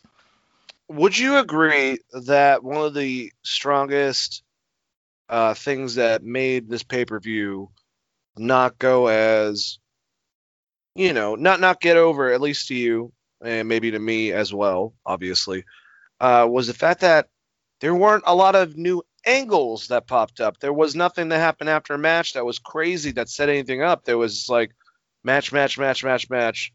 There you go. And nothing else. There was nothing. I mean, I guess I'm used to remember Double or Nothing when fucking Moxley came out through the crowd, the first one, and beat up Kenny Omega and took him onto the fucking thing and gave him, the DDT on top of that giant chip. Like, there wasn't any angle explored on their biggest WrestleMania pay-per-view, and the fact that you can have 3 really good matches, but you have that type of injury that happens before that kind of sets everyone into a panic, and then you don't really have any there's no Cody, there's no any I mean, they didn't have to throw everything, but Miro could have been in the fucking Battle Royal, for Christ's sakes. I mean, I don't know. That bothered me a bit. I think the Battle Royal did a decent job of at least continuing feuds between the Best Friends and Pride and Powerful. The Chris Jericho, Orange Cassidy thing, I'm assuming is done now. So at least that led to a finish, and you can move Chris Jericho along. Obviously, Pride and Powerful still continuing that feud because they have a street fight coming up with the Best Friends, which should be interesting. Trying to think of other things that continue storyline. I mean, Cheetah won the title. Maybe it wasn't so much continue storyline, but anything new or special or oh my god, there was nothing. It was the matches and the outcomes, and that was about it. There was nothing special. Well, they kind of booked it like WrestleMania, where it's the end of things and you're restarting. Or you're. Yeah. I mean, but it's not really what I expected. I expected for Kenny and Adam Page to come out of this thing with a heated feud, which maybe that's what they're going to give us, but based on the promos that we'll get into later, that's seemingly not the route they're going. Probably not. All right, well, the next match, the Mimosa, what was it? What the fuck is it called, Chris? The Mimosa Mayhem match. Mimosa Mayhem? Yeah. The Demo God, Jericho went against freshly squeezed Orange Cassidy. I don't remember this match that much at all, honestly. I think I was checked out during this, and I knew there was 2 more matches left, and I was looking forward to one, and this one was there. I mean, I'm sure they had a great match, but Chris Jericho got knocked into the Mimosa, and Orange Cassidy won. So apparently, if you want some fun info, Chris Jericho got inspired by FMW, Onita's promotion, where they used to have those type of matches where you're about to fall into explosives and barbed wire, but he wanted to change it to mimosas. I'm not saying that they should have done explosive barbed wire, but that would have been a fuckload more appealing. And I think the only thing I got out of this, nothing against Orange Cassidy. I think, honestly, him with these matches with Chris Jericho at first probably really helped him out, and I think they continued to. But this one, I think, to me, I don't really care about Orange Cassidy, at least. I'm like, all right, we're over this. Can we get the fuck to the next part? It's not his fault. And I guess Chris Jericho and Hager are going to be working with trying to get over Joey Janela and fucking, his partner. I can't remember the name of his partner right now, but we'll talk about him. Or Sony Kiss? Sonny Kiss. And it's not Sonny Kiss so much, but I feel like Jericho's just picking people that Jim Cornette fucking can't stand, and he's trying to get them over. It's like, can we not have him in a fucking program with Jungle Boy? I don't know. That's just me. But this match was abysmal to me. Someone got fucking soaked in orange juice. I was tired by this point. It was a 4-hour pay-per-view. So I paid attention, but I know Jericho lost. So there you go. What do you think, Chris? This was definitely not as good as their first two matches. Obviously, the gimmick got in the way Yes. quite a bit. I think it makes sense for Orange Cassidy to win since he already got the last win and you're trying to put the guy over. So I didn't have a problem as far as the outcome goes. It didn't seem like he had to overcome the same odds as he had to in the previous match, where it was like Jake Hagar in Pride and Powerful, all gunning for this guy, and he finally got the win via roll up. And I mean, I know this was supposed to be a strong win, but the finish was I knocked a guy into orange juice. Or Mimosa. Ugh. if the idea was you're going to give Orange Cassidy a strong win, I mean, all he did was knock Jericho off the ropes into a vat of mimosa. I do like that Jericho sold it and like kind of hung out in the pool for a little bit, which was pretty funny. There's been a lot of great memes on Twitter because of that. Pretty shit. But me and you both didn't have high expectations for this match just because it was a bad. I mean, it was a bad gimmick, right? I thought it could have been funnier and it could have been way earlier in the show. All right, so the question to you, sir, is if you are in a giant tub of mimosa, do you drink it or do you realize your butthole is in the same exact water and realize that's gross? Well, I mean, if you're Jericho, it immediately turns into Tanner as soon as you hit the fucking orange juice. So I don't think I would drink it in this scenario. Well, there you go. All right, the last match for the championship, we had AEW World Champion Jon Moxley going against MJF. Paradigm Shift is banned. I really like this match. There is a big problem, though, that was pointed out that I did kind of realize. If this is in front of a live audience, this could have been like, I don't know, MJF has pissed off people. But the way that things went down in this match, you have Moxley bringing out, who is the babyface, bringing out fucking MJF, beating the shit out of him around the ring, stuff like that. Things start finally out. MJF gets back a little bit. He tries to get him in some submission work. Moxley overcomes that. They go outside again, which MJF has been trying to avoid. And Moxley at one point just throws him into the fucking post. MJF does a blade job. He's bleeding profusely. He's begging for his life for Moxley. And Moxley just berates him. There are obviously a couple spots where he thumbed him in the eye, did a couple heel-ish things. But, you know, I felt like throughout the course of this match, someone brought this up, I think it was Jim Cornette actually, that this should have been like a double turn almost. Like Moxley was acting like a fucking heel throughout the whole goddamn match, and MJF was coming off like a babyface. Like, I liked it. It was a fun match, but the ending, I think, is the biggest draw of attention because MJF finally calls Wardlow to distract the referee and toss him the ring so he can knock out fucking Moxley with it. And Wardlow does it, but he doesn't really throw it to MJF. He kind of stumbles it, grabs it. When he's all smiles about grabbing the ring, he looks up. Moxley is there. Moxley realizes, oh shit, the fucking referee's distracted. He goes and gives him the fucking, you know, the paradigm shift, the high elevated, I forgot what the hell New Japan calls that, the Knight Rider, I believe, or some shit like that, and fucking just destroys him. 1, 2, 3. I like this match, like I said.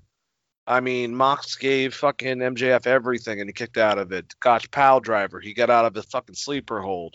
You know, Mox got out of his armbar many times and was fucking selling his arm throughout the whole entire match as he worked on it. I love MJF. I think that he is incredible. He's kind of like, there are these guys. You know, I don't want to put the Ultimate Warrior like gentleman. I forgot what Warhorse. Wars is kind of like that because he's a throwback to like 80s baby faces that were like intense, like Sting and Ultimate Warrior, Macho Man. Um, but MJF has kind of like Mance Warner. Mance Warner is all Dusty Rhodes. Like a lot of people compare him to Stone Cold, but like it's all Dusty Rhodes, Terry Funk, Southern old school. MJF has that principle with heels, and he's great with it, man. He's great at bringing those elements in there. I liked his outfit. I thought it was awesome. I love that this stirs up the pot with him and Wardlow going forward. I like that Moxley still has his title. Honestly, I think that works out. I didn't notice the duh factor of Lance Archer winning the Battle Royal, so that never really phased me. I would have liked to see MJF win this. I do think that, if you look at the match and the layout, it is kind of like MJF was acting like the babyface and fucking Moxley was the heel. But if you get over that whole entire concept, the ending was great. I loved the reaction on both of their faces. I thought that all that was brilliant. And I even love that one part where MJF comes up and he's got the blood around his smile and he looks like the fucking Joker when he's popping up his head. I thought they did a really good job with this. This was a fun match, and the only problem was I was tired. And this is the end. I had to go rewatch this, and I liked it a hell of a lot more. But I thought this was a pretty damn good match. It'll be interesting to find out what happens with MJF, but he should have that title sometime soon. What do you think, Chris? I did notice like the fact that, to me, the fact Lance Archer won, I kind of knew what the finish was going to be. But I think that was my prediction, is that Wardlow versus MJF will probably happen before MJF wins the title.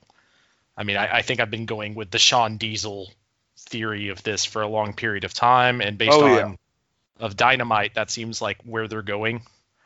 Let me ask you a question based on that, though, now that you mentioned the Shawn Diesel thing. Shawn Diesel was almost a year in the making that they built it up and finally had Diesel go after Shawn.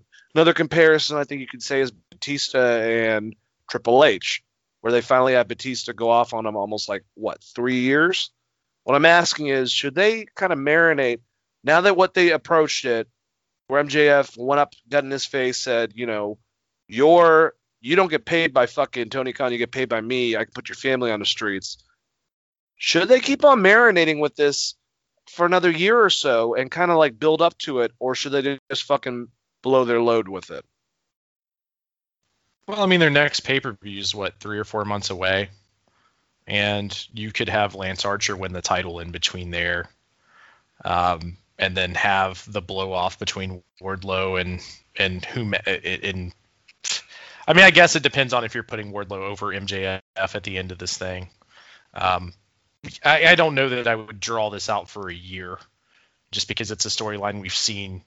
When they started adding in the financial stuff of who pays the paycheck and all of that, that's where it gets a bit something I'm not that into. But I mean, they've been together almost a year now, and there's always been kind of snide comments in the way he treats Wardlow.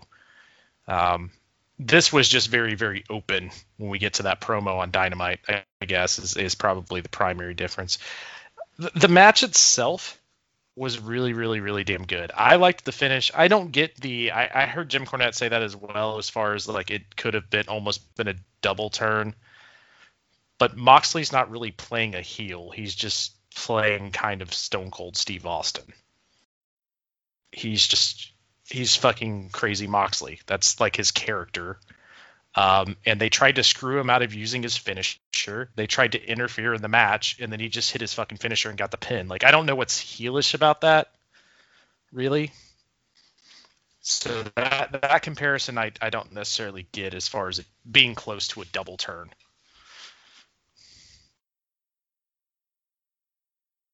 Yeah, I could see that too. I think it was more probably at the beginning of the match. And how it kind of went out from there. But there's no way that people are going to think that MJF's a babyface. That's the only thing that I completely disagreed with. Yeah, he's going to be a babyface when he brought out a guy to. Oh, I think we might have lost you again, buddy. I like the fact that the babyface outsmarted the heel and got a win. And I also liked the send off with Moxley at the end of the night. You know, they always have this.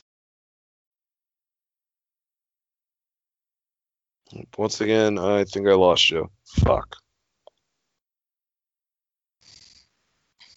Now you're back. Yeah.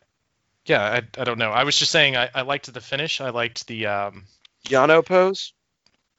not the Yano pose, but no, I was gonna say I liked the finish of the match, and I liked the babyface outsmarted the heel, not once but twice, right?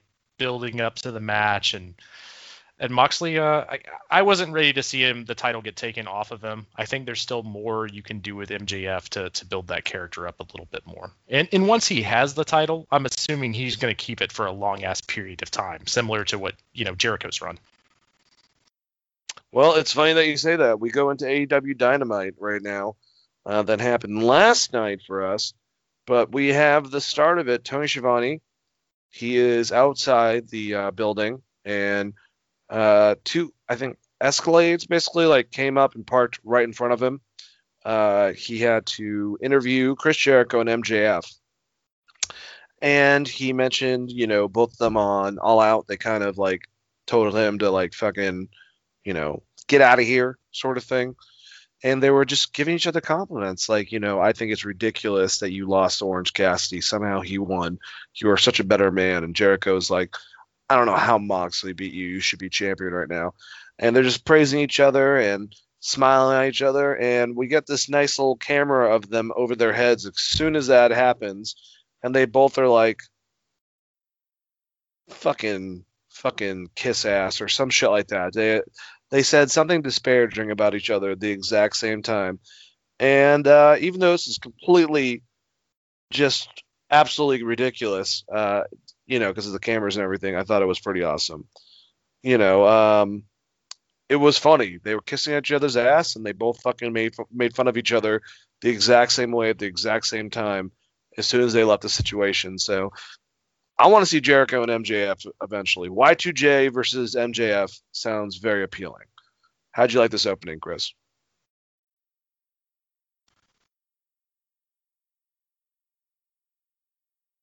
Really funny. Would they both call each other idiots as they walked away? I think that's what it was. Yeah, it was something like, what an idiot. But it's a throwback when MJF beat Cody, and you get the meeting of MJF and Chris Jericho in the ring, and Jericho kind of extends the hand of, hey, if you ever want to join the inner circle, like just two heels bullshitting each other. So I liked it. I liked the throwback, and it was a funny way to start the show between Jericho and MJF. I have to agree. All right, well, we had a match between Jurassic Express and the Lucha Bros. This was an awesome fucking match. It was fast-paced. I think we both had issues with the Lucha Bros sometimes, with the concept of Lucha Tag versus American Tag, if you will. Like, basically, there's no reason that you should be able to just go under the bottom rope and the other person come in and just keep on going. You actually have to have a physical fucking tag. This match proved, kind of like when they went against the Young Bucks, that they are capable of doing this. The big thing that happened, well, besides the fact that, once again, Jungle Boy is amazing. He was able to keep up with those jump spots on the ropes with Rey Fenix. Rey Fenix is a fucking god at what he's able to do. He is literally, even if they push him as a heel, the modern Rey Mysterio of just defying shit or just altering your realm of thinking of some of the stuff that he can do with his body in a modern audience. And his brother's great too, but him and Jungle Boy keeping up. When Luchasaurus came in, I think he ended it with that giant fucking choke slam on Pentagon after Pentagon. Well, we'll get there, actually. That's the biggest problem I have in this match. But it was a good tag match. The ending would go down with Pentagon accidentally, because Jungle Boy moved out of the way and put Rey Fenix in his way. He gave Rey Fenix a fucking Canadian destroyer. Not only do I not like the fucking move anymore, But now you're telling me that you could be so in the moment that you accidentally give your brother the fucking move? Whatever. Giant choke slam from fucking, whatchamacallit, I forgot what he's calling it, from Luchasaurus off the top ropes. And 1, 2, 3. The Jungle Express win. This gives them a title shot. I don't know how the Young Bucks, who are higher ranked from them, beat them the night before or a couple nights before on All Out, but they're getting the title shot from just winning this match against the Lucha Brothers, who I don't even think are in the top 5. Whatever, that's fine. Afterwards, Rey Fenix, Pentagon, not happy with each other. They're going at each other's throats. You know, the Butcher, the Blade, and obviously Eddie Kingston are there, who are on a new faction. Eddie's telling them to stop it, to apologize to each other. You know, bringing up a lot of stuff, you know. At one part, he goes over to the fucking Blade, and he's like, where the hell's your wife? Where's your wife? His wife's Allie. So the fact that she's over doing the whole thing with Natural Nightmares, you know, there's this element of realism with Eddie Kingston with this group. And he makes Fenix, after a while, they try it. Him and Pentagon work shit out, and they're fine now. But I thought, man, both of them could do it. Both of them could be baby faces, single runs, no problem. Honestly, I'd rather prefer both of them as babyface. But this gives a good reason where it's like Pentagon keeps on fucking up. Eddie Kingston has his boys and his brother beat the living shit out of him. Boom. Now we have Pentagon in the singles fucking race where he should be. Same thing can go for Rey, because Rey, it's weird that he's a heel to an extent. He's usually a fucking shiny babyface. It's like a modern Mysterio as a heel, like all of a sudden perceived. But I thought this was good. I like that he brought up the Alley stuff in a very subtle way, and then he got everyone back on the same page, and that's going to be what he does. But there was a shown element that there might be some type of breakup, and Pentagon might be that person that's the odd man out if he doesn't fucking get his shit together. But Eddie, at the end of it, brought up a big point that we've talked about. He never got fucking eliminated. So I don't know if that means him and Archie are going to go against each other in the future when it goes against Moxley, or if we're going to get a 3-way possible, which would be an awesome hardcore match. But I liked all this. The only thing I didn't like is that Canadian Destroyer spot, because I thought it was just ridiculous that you would just, oh, wrong person. Oh, it's my brother. Oh, shit happens. Whatever. What'd you think, Chris? I have to agree with you as far as the actual finish of the match with a Canadian Destroyer. I think there was other ways to get to where they were going. That was the only downside of this match. The rest of it was awesome. I love Pentagon doing the zero fear to Luchasaurus, and Luchasaurus just beating the hell out of him, and then Pentagon just getting back up and doing it again because that's Pentagon. Rey Fenix and Jungle Boy had an incredible segment just to open the match with the arm drags, which was awesome. It felt very Juventud Guerrero versus Eddie Guerrero circa like 96 in Nitro. Yeah. Which I love. I thought it was a really good way to open the show as far as matches go. And as far as the title shots, if you're going to go ahead and do this Alex Marvez thing with the Young Bucks and they're going to get fined, if you wanted to set this up in storyline for it to make sense, it would have been easy to do this and then be like, well, you guys lost your title shot. You were next in line and now you're bumped down because you attacked this poor ring announcer. And then it would at least have made sense. But I also had a problem with that. But the match itself I thought was awesome. Didn't necessarily like the finish. I like Eddie Kingston bringing realism. I think he's great in this little faction. As short-lived as I think it's going to be with all of these guys, it could be good enough for Eddie Kingston to somehow get himself in a 3-way match for this title, which will be fine. I like the idea of Pentagon being the odd man out. I think he is the better singles competitor of the two brothers. Do you agree, though, that it's weird based on every promotion we've seen Phoenix in that he's the heel in AEW? It just doesn't seem right. Pentagon, too, but like Rey Fenix was like super babyface in Lucha Underground and Impact. Yeah, and his moveset is super babyface. Pentagon is the one that leans more towards a more heel Yeah. moveset, as much as you can as far as a luchador wrestler goes. I think the thing is that Pentagon has always been slightly more over.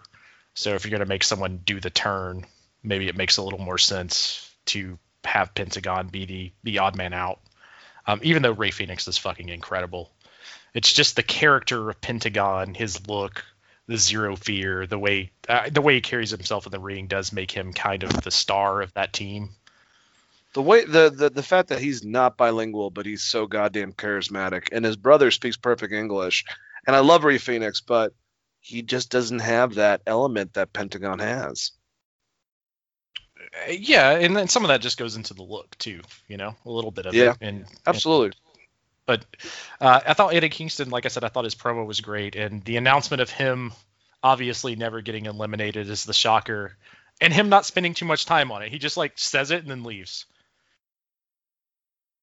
Yeah, it was pretty awesome. You're like, okay, All what right. are they doing with this? Exactly, keeping us like, oh, really? But we all saw it.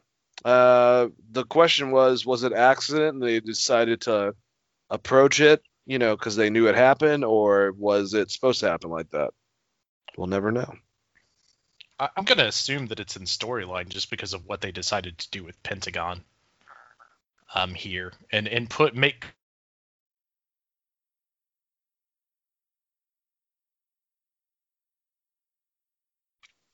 Chris, once again, you kind of left Yeah, the broadcast. I'm here. Okay, you're back. I Sorry like about that. what they did in storyline, clearly showing that he. No, that's okay. I like that they clearly showed that he was the leader of the group here, and I also like if you're going to turn Pentagon, if Pentagon's going to be the odd man out, like we're talking about. I like that you had Eddie Kingston grab Pentagon's head and say, "You're my best friend," because you can play that into the storyline down the line. Yep. All right. Well, we had a outdoor weird promo with Jake Roberts and Lance Archer. It's raining out. Roberts talks about how Moxley drives around in nice cars and has fun while they trash nice cars and people as well. Archer talks up next and mentions being sick of seeing Mox with the AEW title. He makes it clear that he's coming after Mox in the AEW World Championship. And after the segment, we head to a commercial break. Afterwards, so you can comment on both things. Matt Hardy addressed the whole injury scare. This is the thing that I was saying. It's great that he addressed, and Rebby's there. Rebby has their newborn. He talks to his two sons over the television. My whole problem with this is why the fuck is Matt Hardy apologizing for getting injured in a match that he shouldn't have had to continue when he obviously had a concussion, that they're still fucking being kind of like, if he didn't get a concussion, then why is he going to be out for the next couple weeks? It's just shady shit. There's no reason Matt should be apologizing for anything. I got into fucking arguments with some AEW only assholes on Twitter, but whatever. Apparently it's completely fine, and Matt Hardy should have apologized to his fans because he scared them. Okay, well, you know what scared me was the professionalism of a giant fucking company. But that's all I gotta say about that. I don't care if Rebby's there and you convinced her, whatever. It's still bullshit regardless. And this smells even more like bullshit. Just like you having fucking Tony Schiavone do your dirty work during your pay-per-view. But what are you going to do? What do you think about the Murder Hawk Monster and Jake's weird promo in the rain where they danced? And then Matt Hardy addressing the AEW audience about the all-out injury. And just being babyface as fuck, though. I'll definitely will give that to him. I liked the weird dance promo, except for the fact that he's talking about Moxley driving around in nice cars when, if you know anything about Moxley coming into this after he buried WWE, he's like been driving the same truck for 20 years. I know he stole that Ford GT, but they haven't brought it up since his feud with the Inner Circle. And that doesn't really play into Moxley's character. So I guess Jake was just building off what he knows about AEW. So that was like weird. I was like, Moxley driving around in nice cars. He doesn't seem like the guy that drives around in nice cars or whatever, but it was a good Jake promo. The rain dance stuff was kind of cool. As far as the Matt Hardy promo goes, I'm always excited to see Rebby Hardy and Rebby Hardy's kids. So that was fun to see her there. Obviously, I guess making amends to AEW a bit for her statements, even though I think they were totally justified given the situation and she shouldn't have to make amends for shit. But maybe that was a Matt conversation or whatever, being like that he demanded to go on, or we don't know what happened behind the scenes here as far as what Matt said. I still think I agree with you. There's more, like if a professional athlete gets hurt and you know they're hurt, it doesn't matter how many times they say they're good to go. At some point, you just draw a line in the sand. As far as Matt apologizing, it's like when Taker apologized for having a bad match to fans to some extent. It's like, you don't have to fucking apologize for something that was out of your control, right? Like, shit happens. It's unfortunate. You've given us years and years of great entertainment. And for you to come out and apologizing for that not being the match you wanted it to be is what made you a great wrestler to begin with. The fact that you care so much about entertaining the fans. And I love how he said the wrestling fans are the greatest fans in the world. And just the promo itself was super babyface. And I hope Matt goes, takes his time off, really gives himself some time to clear his head. And if they do decide to give him a huge babyface run coming back, I'm totally down for that. Matt's a good wrestler. He cuts good promos. There's still a lot you could do with that character. I'm just glad that he's okay in general. Me too. All right, so Mr. Freshly Squeezed Orange Cassidy had a match with Angelico. Wow, he's not on Dark this week. Accompanied by his tag team partner, Jack Evans. Angelico had a match against Orange Cassidy. This is a pretty good match to put Orange Cassidy over. I'm just telling you, man, one thing I have to say is, like, they're about to have 3 shows. They're going to have Dark, which obviously is supposed to be the Dark matches. It's for less experienced superstars most of the time to build up the amount of wins they've had on that program or get people ready to go to the main program. Not their NXT, but I guess in the same type of concept in a very faster form. And they're going to be having 2 television shows, Dynamite and whatever happens on TNT. They're already ramping up for it. I don't know why Jack Evans and Angelico have been in Dark the whole entire time. They're both incredible. They're both a great tag team on Lucha Underground. They're both great wrestlers. And this kind of improves it. It proves it to me because I thought this was a good match with Orange Cassidy and Angelico. I like his style and who is it? Sam Adonis, who does the Wrestling Inc. podcast. Corey Graves' brother. He's a big wrestler over in Mexico. He's been big in All Japan. And he's also been big in the UK. But he spent a lot of time in Mexico learning. And he knows these guys from working with them. He's lived with Angelico. And Angelico inherited this technical style that was formed over in Mexico, but it involves Lucha Libre style, the fast-paced. And he was doing it, and it was really good. And Orange Cassidy was going very well with him, and I thought they had a pretty goddamn good match. And Orange Cassidy ended up getting the win. I want to see his tag team more on the actual product, is what I'm saying. So, I don't know. They're both signed. I'd like to see Jack Evans and Angelico used more on the quote-unquote main product, if you will. But I like this. What do you think? I thought it was a really good match, and it was a strong victory for Orange Cassidy that continued the feud with Pride and Powerful versus the Best Friends, leads to a street fight. So there's nothing negative to say about this match. I thought it was really good. I think Angelico is a great performer in the ring. That tag team needs something. I don't know what it is, but it just feels like they're kind of lost in a sea of great tag teams in AEW, or let's say great to good. I don't know if it's the ring gear or it's not that they're in ring work. There's just something that hasn't stood out about them.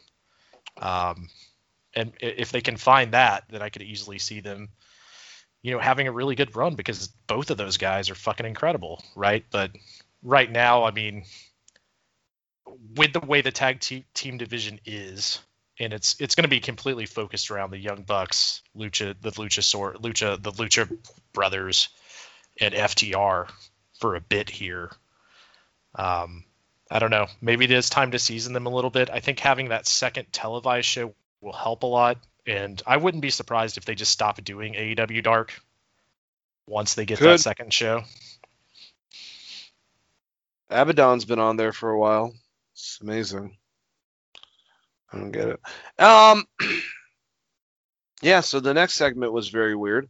You think that I like this, but I thought the performance on Matt Jackson was a bit ridiculous.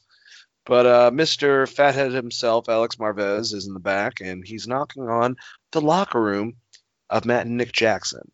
And he knocks again. He finally knocks. They open the door. He goes to try to ask a question. They both super kick. And Road Warrior Buck himself, Matt Jackson, is just angry, like flexing and grinding his teeth. And they slam the door. So I guess the Young Bucks are heels. They got fined. What was it like? Which shouldn't be bad since the fact that they're fucking two of the main guys in the executive order, or the executive placement of the fucking company. But it was like 15,000 or some shit. I think they said 5,000 a piece. Well, Tony said 5,000, and then JR was like, "That's a very low amount," and then said 5,000 a piece, right? And Tony was like, "Oh yeah, 5,000 a piece, clearly." Oh God, it's egregious. Actually, kick Alex Marvez off the goddamn show and get Renee Young. But seriously, anyways, in all seriousness, I don't know. Like I said, I think Matt Jackson, when he's trying to be intense, he looks ridiculous. I never noticed it until recently, and unfortunately, Mr. Jim Cornette is the one who pointed it out to me, and I realized that after that, he was like literally like angry. It was a very funny. Are they heels now? Is that what the fuck's going on? I'm gonna go on a limb and just say they're very frustrated, and they're not actually turning them heel because the idea is them versus FTR. And FTR is definitely not turning babyface anytime fucking soon. So I'm just gonna write it off as a stupid fucking angle.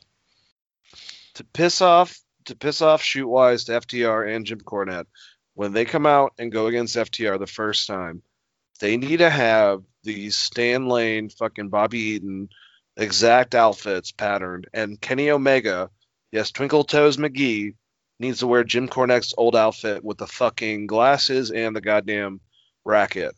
I will laugh my ass off if that happens. I think the thing is like most of AEW's fans probably won't even get the joke. That's fine. Fuck them. Like I don't want to say anything about it. I take that back. The younger fans will not get the joke. I mean, there's people like us that are diehard wrestling fans that have went and watched all that Midnight Express stuff. But for the most part, people just see Cornette as an angry podcaster now. He will lose his shit. That motherfucker, goddamn Kenny Olivier, wearing a fucking outfit I used to wear. Goddamn, like it would be just great. I would laugh my ass up. It would definitely be fucking hilarious. But also, Kenny Omega has said multiple times that he's refused to ever comment back on Jim Cornette. He's like, I'm not going to give this guy more listens. Good for him. Good for him. Essentially. So, like, while it would be hilarious to us. Why the hell would he give any more listens to someone that calls him, what the hell is it, Twinkle Toes McFingerbang? Well, I mean, I think there's a few wrestlers that have done this. Like Sami Zayn is one where he's been asked about Jim Cornette. Kevin Owens is one where he's been asked about Jim Cornette, and they're like, why would we try to help this fucking guy that obviously hates us? Like, even if we insult him, it's just gonna bring attention to whatever he has to say. Dude, next. It's so funny because even though he talks as if he got annoyed by both of them, he talks of them with both in high regard. Now, Both Sammy and, with, Kevin. yeah, And I guess he just being a dipshit. he just gave up on them ever responding to any of his bullshit. Maybe it'll eventually happen with Kenny Omega. He'll eventually just give up. He's just like, well, I guess he's never. I don't think that's ever getting, because I think that Jim Cornette, even though he thought that all the fucking stupid ladder matches and shit that him and Sammy did was unnecessary, because he was probably looking out for their bodies and also his own credibility, he actually respected them as performers. I don't think that he respects Kenny Omega and ever will as a performer. He'll put over the Bucks before him. I just don't understand why he's never really put. If Kenny Omega is such a shitty performer, why he's never really put over Okada. No.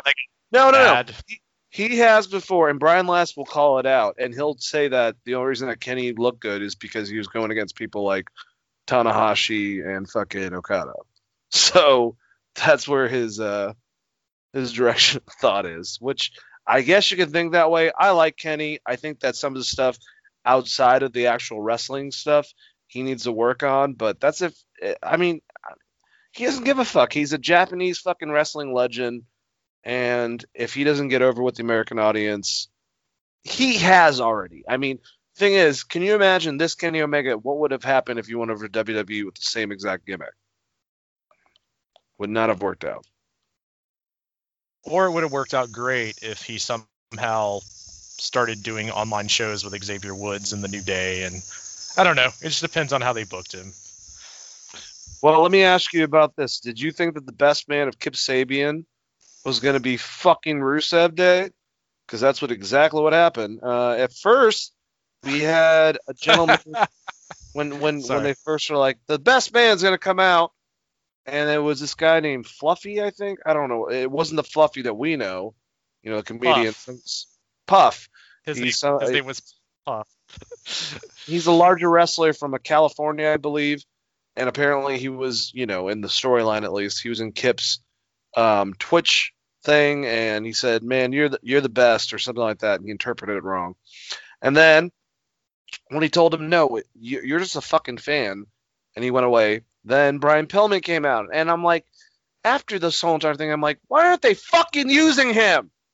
But anyways, I went back to reality and said, and breathe in and out and shit. And Brian Pillman came out, and he was like, no, you wouldn't stop bothering me in texting, so I just try to end it with, "You are the best, man."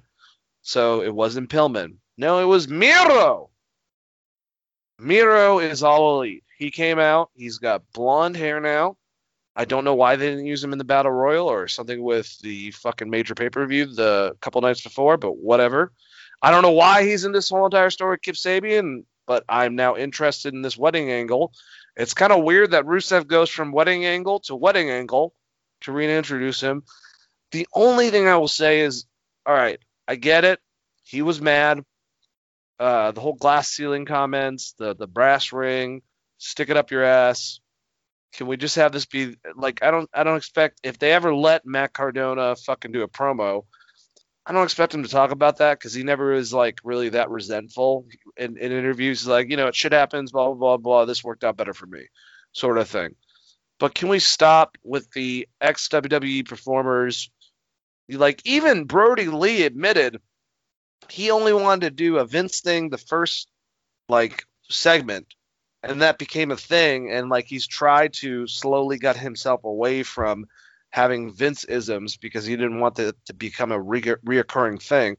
I'm over it. It's like, I didn't have a problem with Kip Sabian talking shit about, their dumb third-party concept that they've now gone back on. But I love Rusev. I hope he does awesome in this. I hope he ends up punching Kip Sabian in the face and says, "My real best friend is," and then Aiden English comes out and they're Rusev Day again, or Miro Day. I love the audience reaction to him. I think he's going to do great in this organization. Anyone bitching about too many WWE stars, just fuck off. They're building so many fucking ingrown talent, and they have some guys that were ridiculously underutilized from WWE. If you want to bitch about this type of stuff, all the guys that went over to WCW, like Kevin Nash, or I'm trying to think. Steve Austin, went to WWE. They were all in WCW beforehand. Undertaker was in WCW. Then he went to WWE. Probably a lot of you bitching wouldn't know that because you're young as fuck. Whatever. I don't care. Some of the guys like Rusev, like Matt Cardona, or if we're really talking about Cody at this point, or John Moxley or Chris Jericho, sorry they're in there and it bothers you. That's too WWE like. Fuck off. Anyways, I liked having Miro a part of this. I don't understand exactly what the hell's going on with this whole Kasabian thing. How do you like his blonde hair, Chris?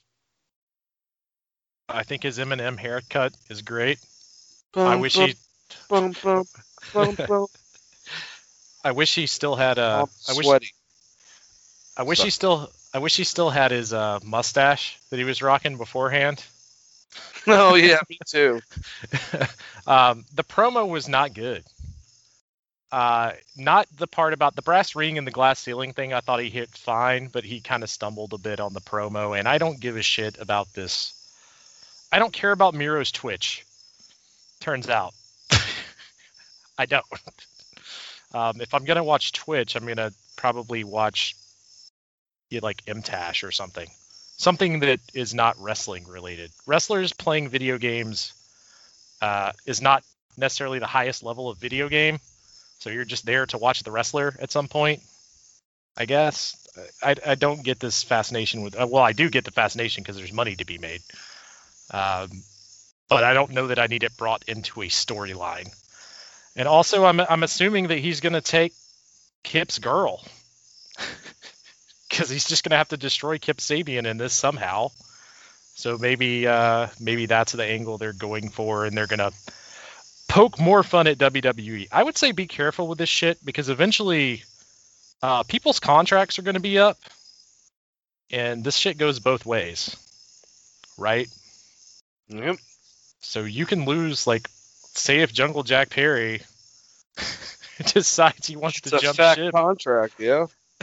He gets offered a fat contract, or John Moxley's like done and they're like, hey, we're going to book you super strong. Do you want to do a Shield reunion? And we're going to let you have more creative control. Like, you need to be very careful just constantly firing shots, because what will happen is the same thing that happened to WCW, where these guys start leaving.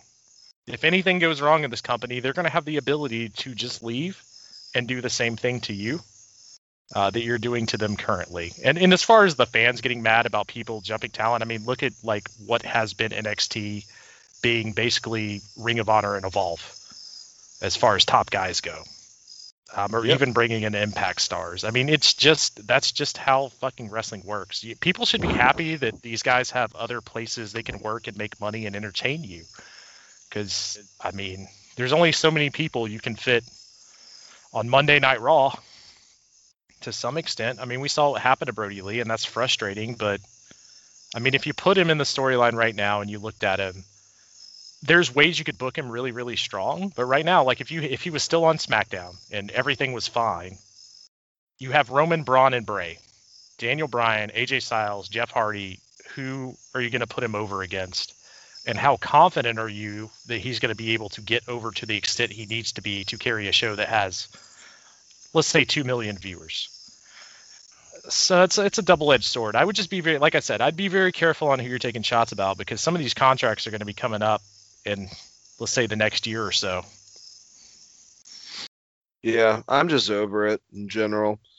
But yeah, dude, I mean, honestly, what did we say? What did I say, actually? And I think you agree with me, but the only two guys left in that whole entire who's going over to AEW, I said, realistically, Matt Cardona.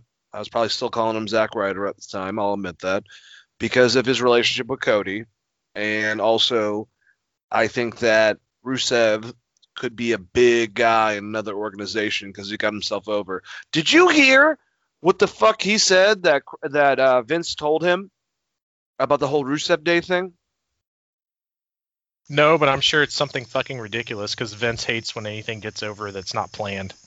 He told Rusev that the only reason that was working is because they thought that him and Aiden English were lame, and it was actually like them making fun of Rusev. And he's like, okay, then why am I the number one merch seller? And Vince didn't have a lot to say about that. Yeah, I don't know. Rusev just got a very long extended vacation and started apparently a very successful Twitch stream. Is married to Lana and has a new AEW contract. So I'm sure he gives about zero fucks right now. In so general. Stupid. What a waste. Anyways, so the next match we had Chris Jericho and Jake Hager going against Joey Janela and Sonny Kiss. No DQ match. And this is a pretty damn good match, actually. Chris Jericho, once again, sold like a motherfucker. I noted that at one point, Joey and Chris were trading shots in the corner, and I said, wow, fucking Jericho looks more jelly than Joey does. But, you know, whatever. He's probably trying to have that tank gut or something like that. But yeah, Joey was coming full swing. He was pissed off about that, what happened the week prior.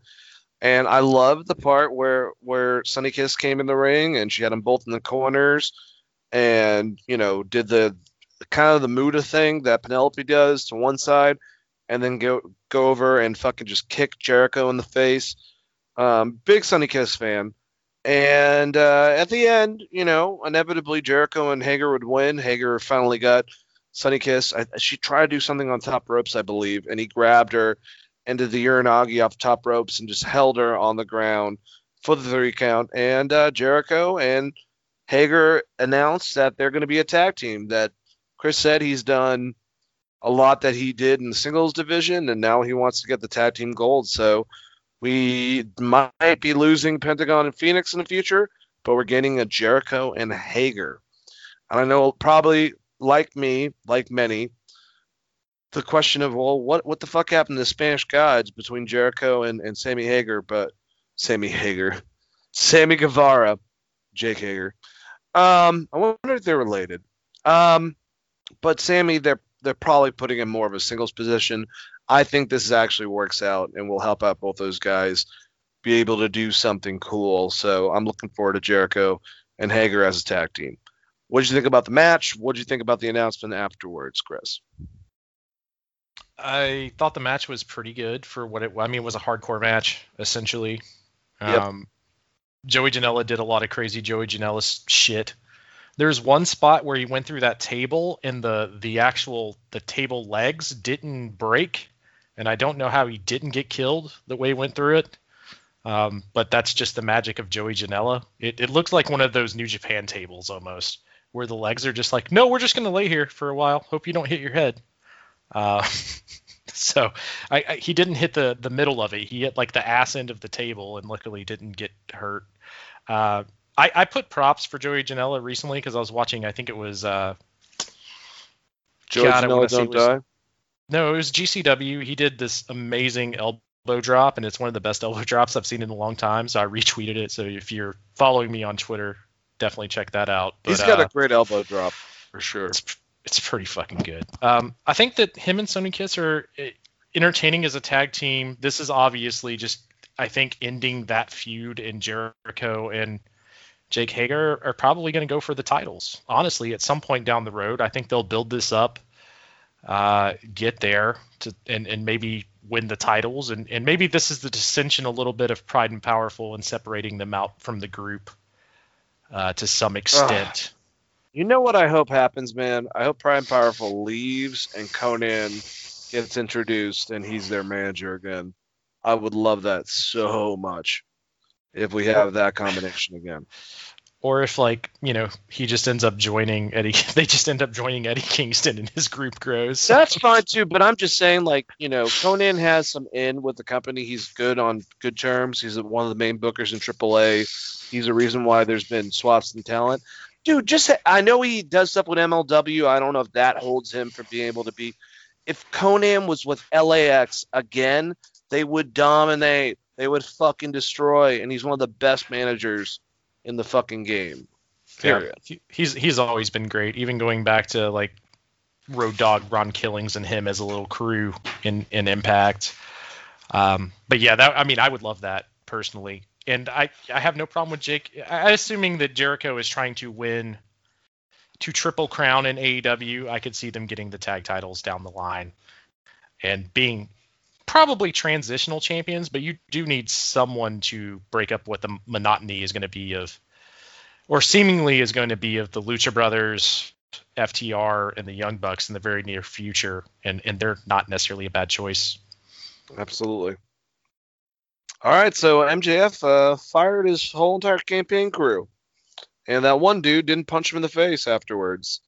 But yeah, it was a funny segment.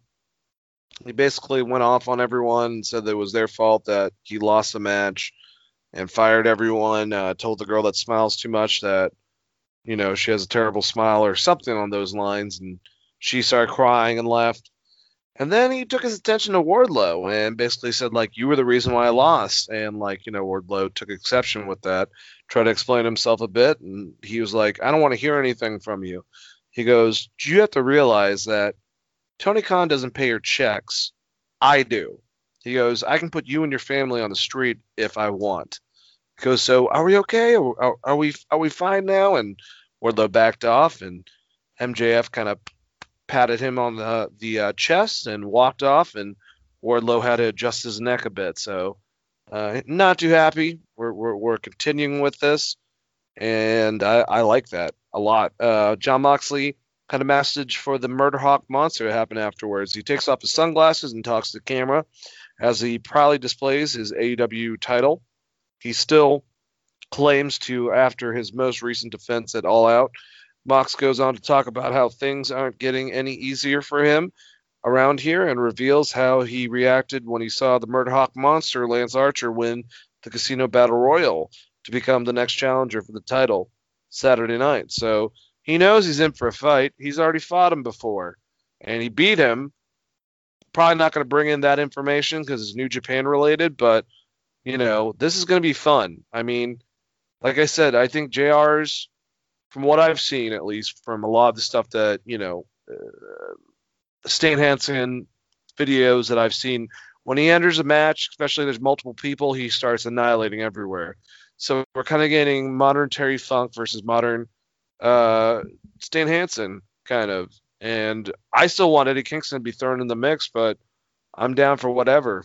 But the only thing that sucks, though, Lance is awesome, but I feel like he's inevitably going to lose. So once again, you know, it is what it is. You know, he lost to fucking Cody. He's going to lose this title to John, but at least he's a badass, I guess. You know, whatever, man. How'd you feel about these two segments?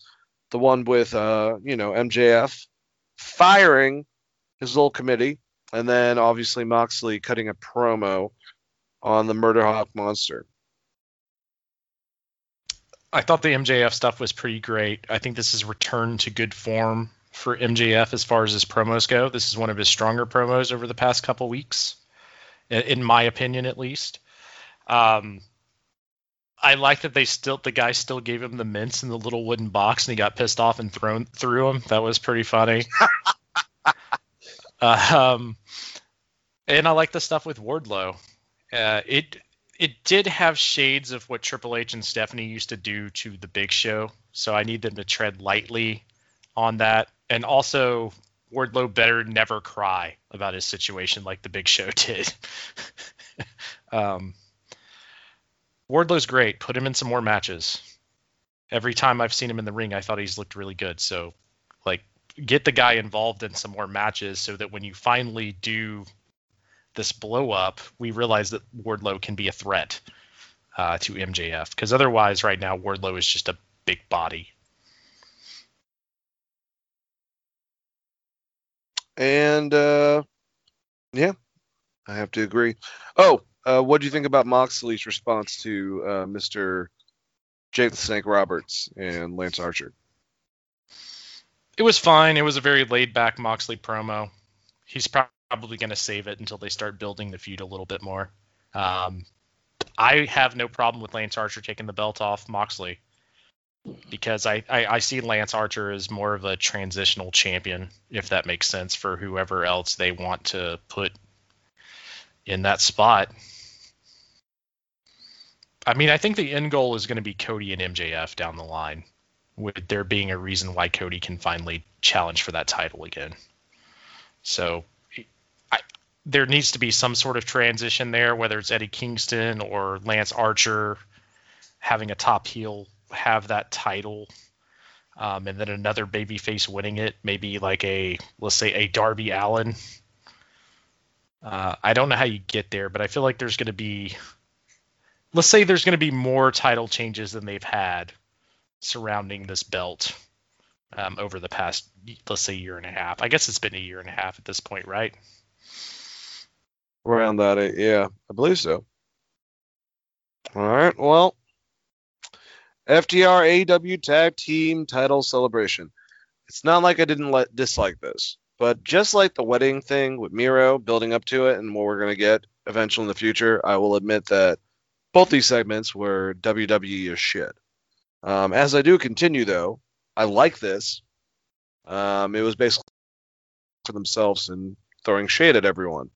So, basically, Dax Harwood and Cash Wheeler are accompanied by Tully Blanchard, who talks first for the trio for their celebration segment, as the ring is filled with balloons and the ring floor is surrounded by some of the tag teams in AEW. Blanchard says, "Fear the revelation. That's what it's about." And by the way, the fact that they're doing the shocker thing, I don't know if that was a smart idea. I know it's not Four Horsemen and it's not like, the fucking Too Sweet, but it's the shocker now, that whatever. The fact that I'm watching Tully Blanchard do that is amazing.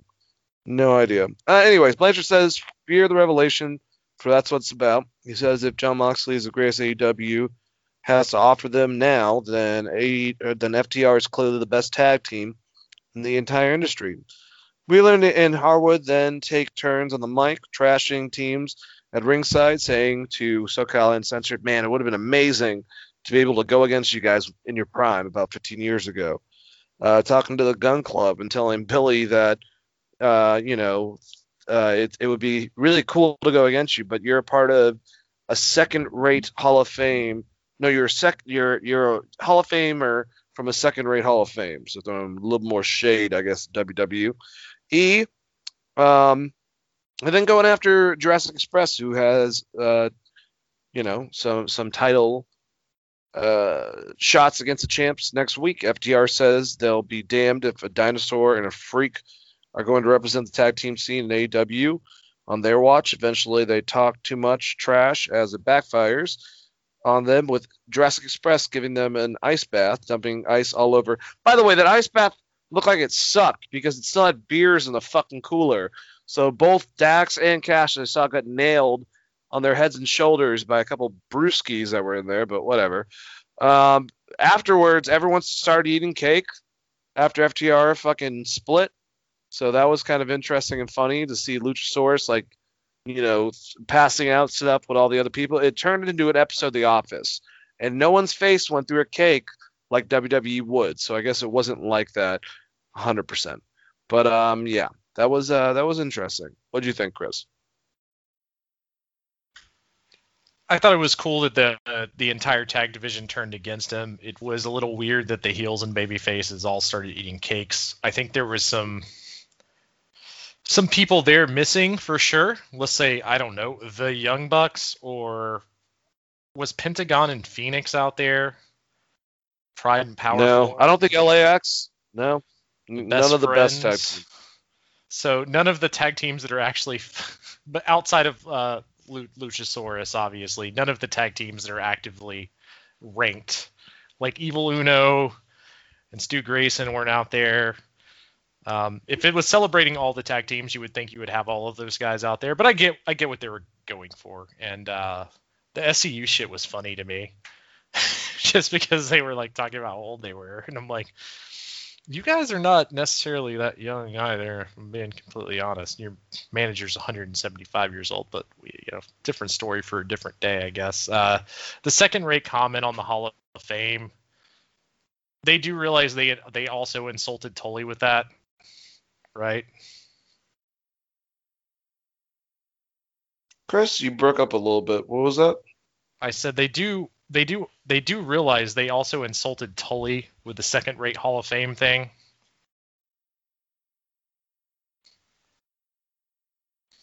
I don't think he cares, honestly. I think Tully's like, yeah, I got the fucking Hall of Fame. There's fucking 4 of us.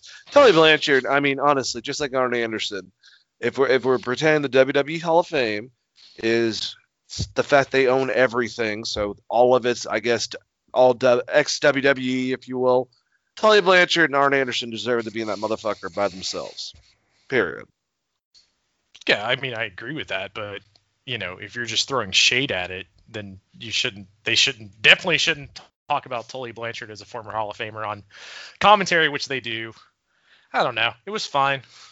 It was a lot of time on the show. I'll say that. Maybe it went a little long. That can happen, man. All right. Well, next we had the little thing with Ricky Starks. Taz joins the gang at the commentary, and he was bitching a little bit about what happened at All Out with Ricky Starks and Brian Cage, and he has, all of a sudden, he's all excited because Darby Allin's music plays, and out comes, once again, Ricky Starks dressed up as Allin. Starks mocks Allin, saying he can't play skateboard with his friends because he got a thumbtack in his foot. Starks talks about there being a reason he's always alone. Says he's reckless. He doesn't know the meaning of relentless, but he does. And he's show him. He says, absolute Ricky Starks. And the next time he sees Darby Allin, his face, he will show his face around here as going to beat his ass relentlessly.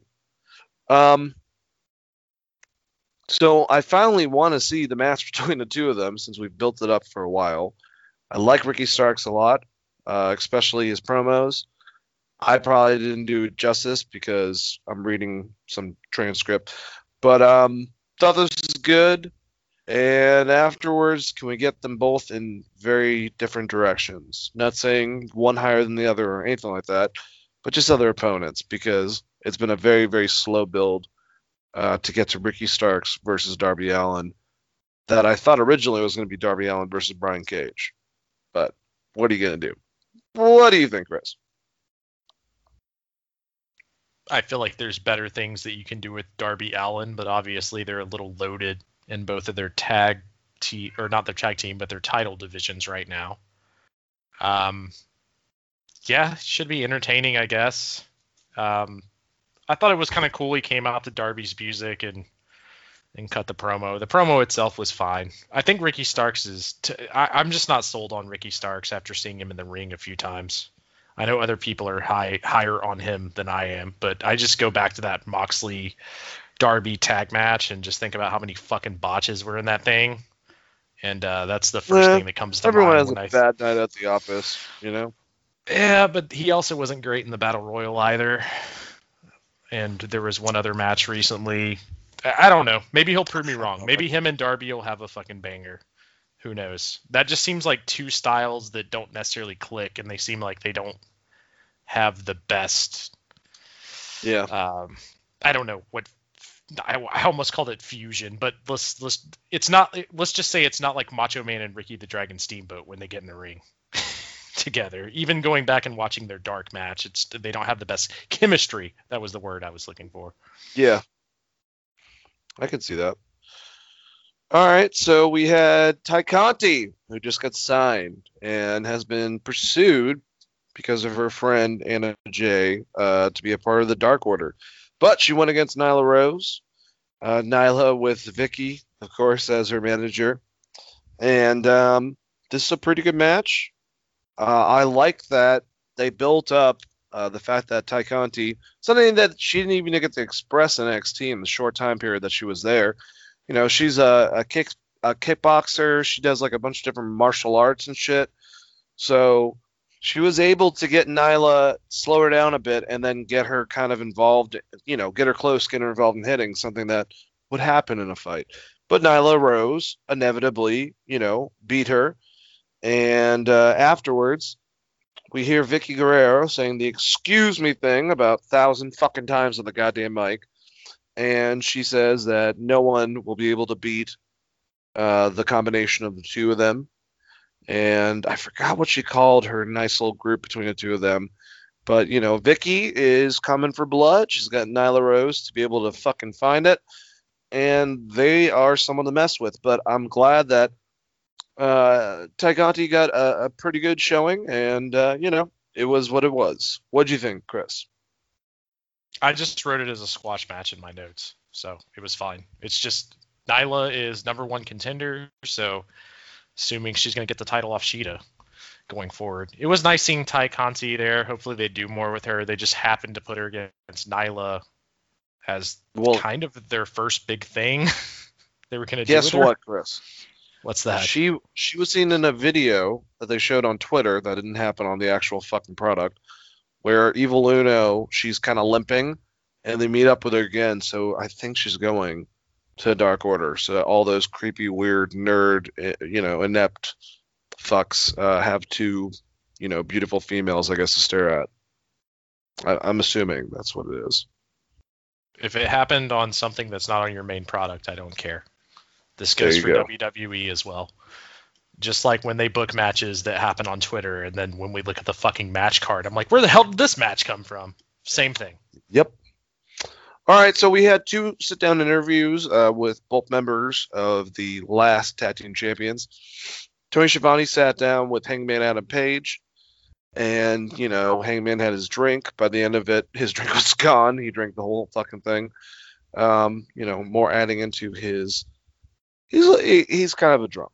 But what he was, basically saying is that he hopes that him and Kenny, after them working on this for last year, that they can continue, that they're number one contenders, and they can, end up beating someone and get past this. He didn't mention the fact, like I said, that Kenny is the reason why they fucking lost the goddamn match, but he's not taking that type of credit for it. Well, JR talks to Kenny, and they have an interview, and Kenny's the exact opposite. This is probably the best that I've seen Kenny on something like this. It's like, I don't think they have a problem with it, because they had no problem really acting, a part of everything in Japan. But it's like the Young Bucks and Kenny, since they know it's not real, they just don't care as much to try to, act realistic, I guess. I don't know what the deal is exactly. Maybe it's an issue. It's different, than what they've dealt with before in the past. But this was a good display of Kenny. We look at the JR, different interviews back in the past. Him and The Rock, him and Stone Cold, him and Mick Foley, him and The Rock and Stone Cold. All those time periods. This was him sitting down with Kenny and just talking to him. Kenny doesn't want to fucking go back with Page. He's done. He wants to get in the singles division. He said that at one point it kind of bothered him that everyone expected him to be the lead singles guy at the beginning of AEW. Something it stems in reality.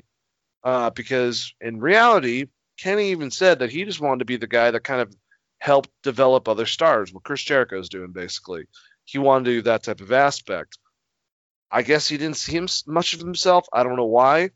But now it seems like, thank God, we're getting Kenny, whatever way he's doing it, heel, babyface, clean or not, by himself, singles division, build him up from here.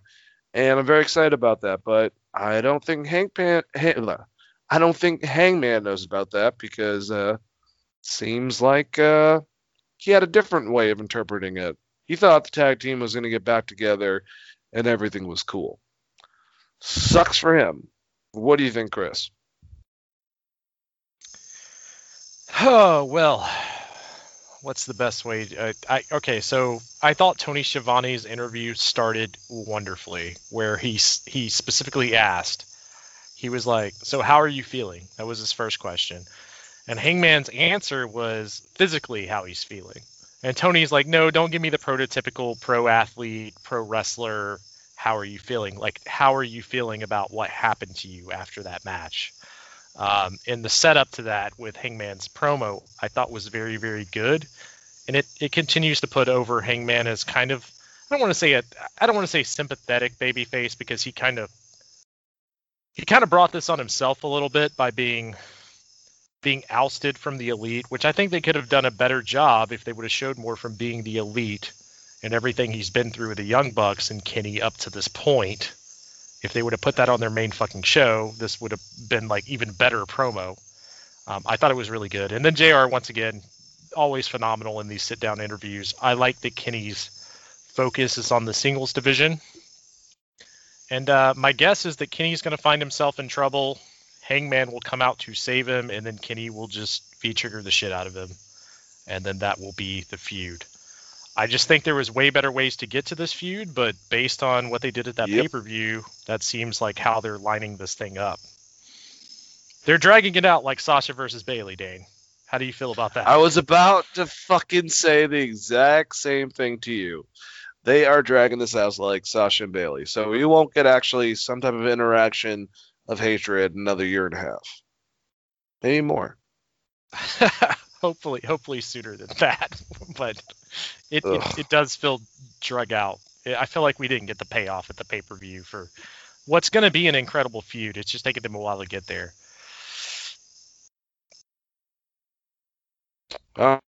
So the last match that we have is the TNT Championship match. Mr. Brody Lee going against Dustin Rhodes.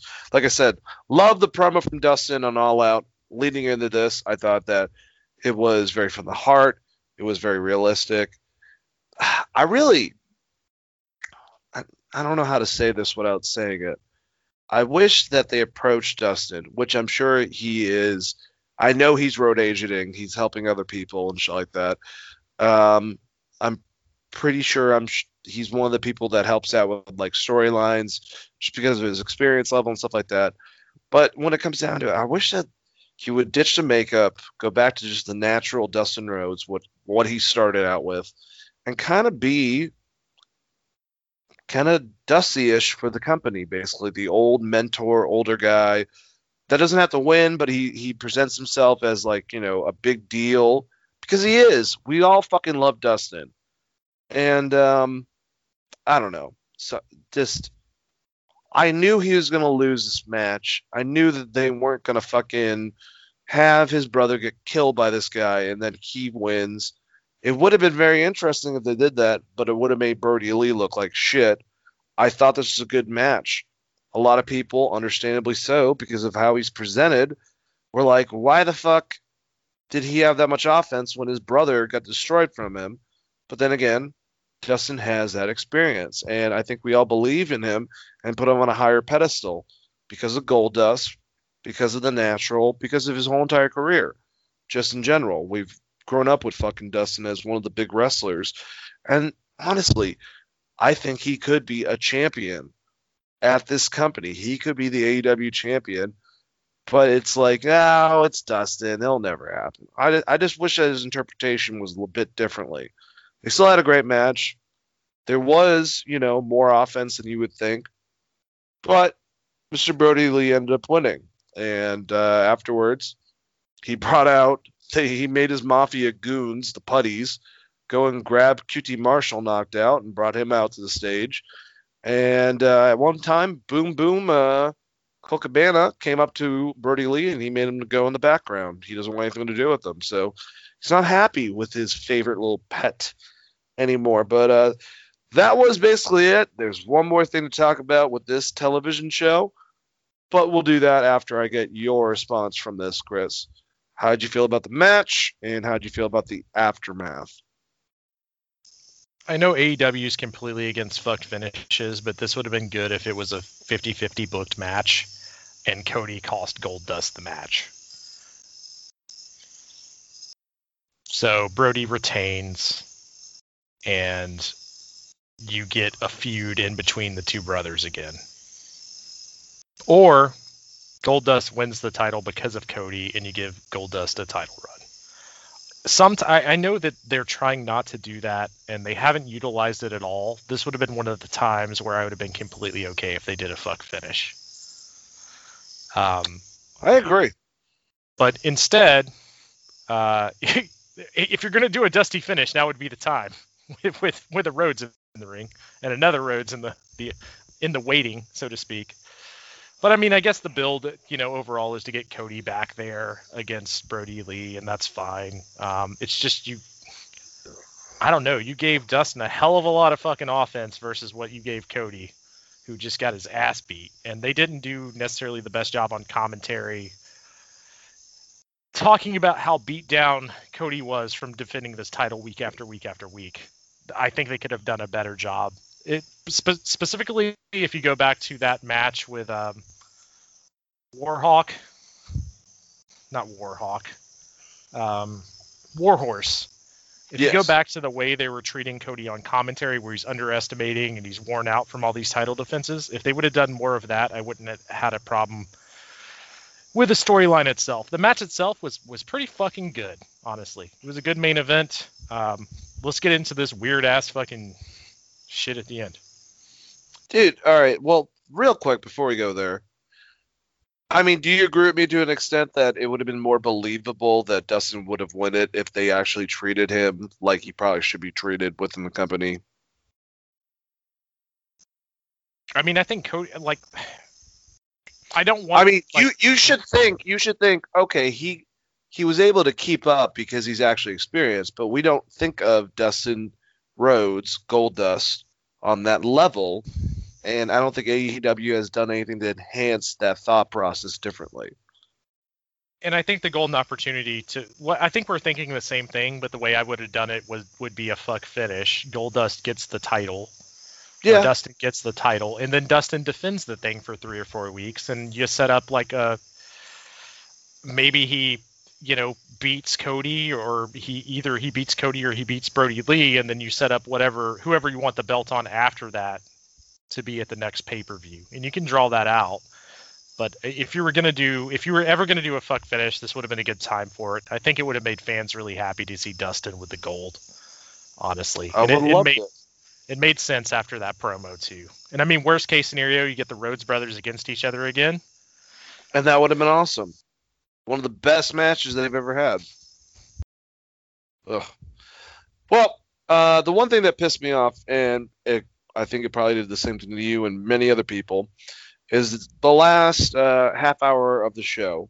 They're promoting the fact that Cody has a very big announcement. It's going to be at the end of the show, right after they're done with the actual show. So, I'm thinking like, if it's not in the credit section, it'll be like something right directly after that they paid for.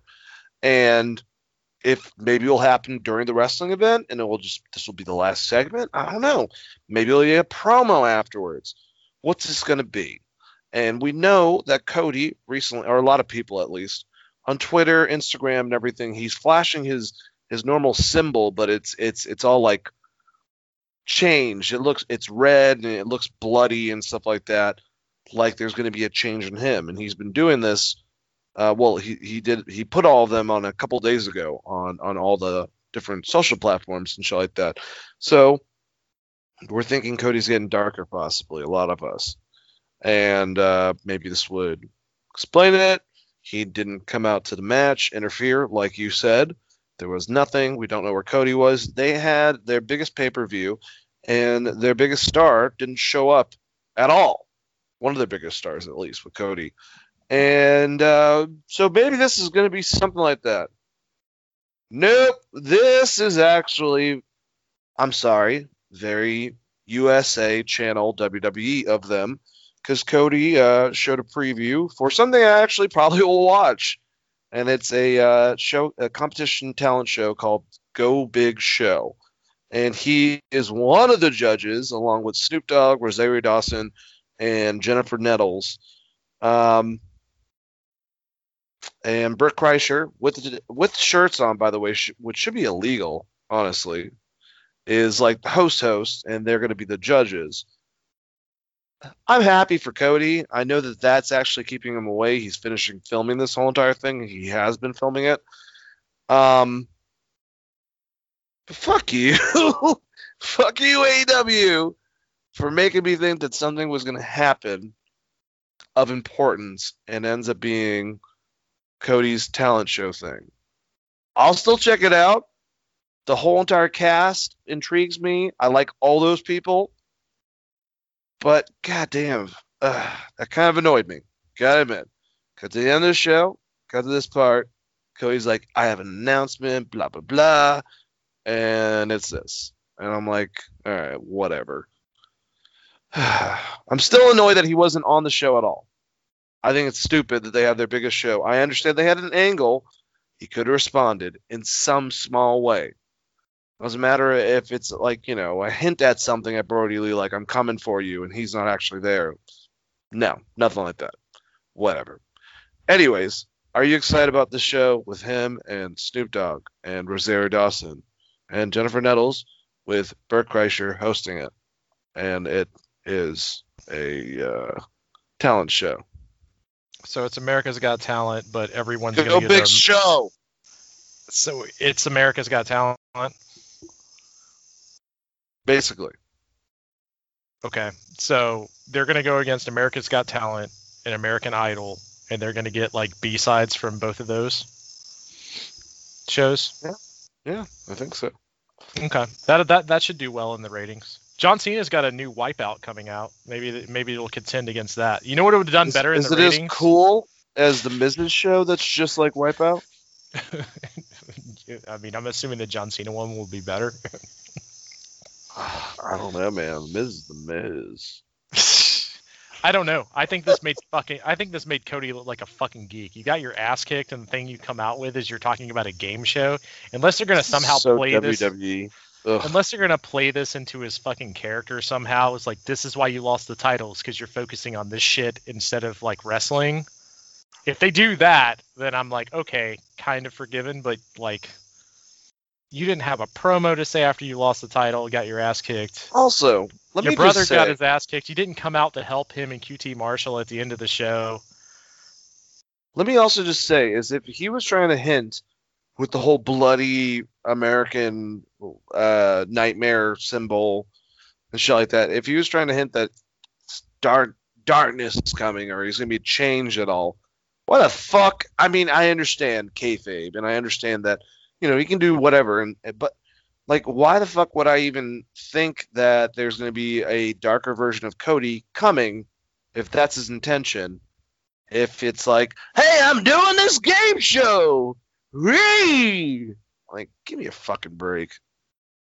All right, here's the real question: how much money would you bet that if Dusty Rhodes was still alive, he'd make fun of Cody's neck tattoo?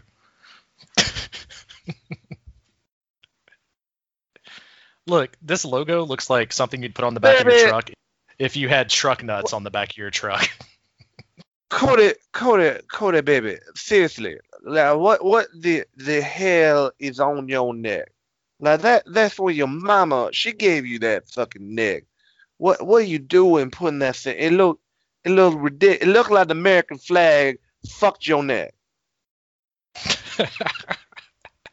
I mean, honestly, the symbol thing is very WWE, where everyone has to have a logo, like Roman Reigns' chest logo or Triple H's Iron Cross Triple H logo. And I know what he was going for, but then to put it on the side of your neck and then try to use that on Twitter to make that, like, I don't know. They definitely pulled the wool over our eyes to give us an announcement of a game show that no one's going to watch on TNT.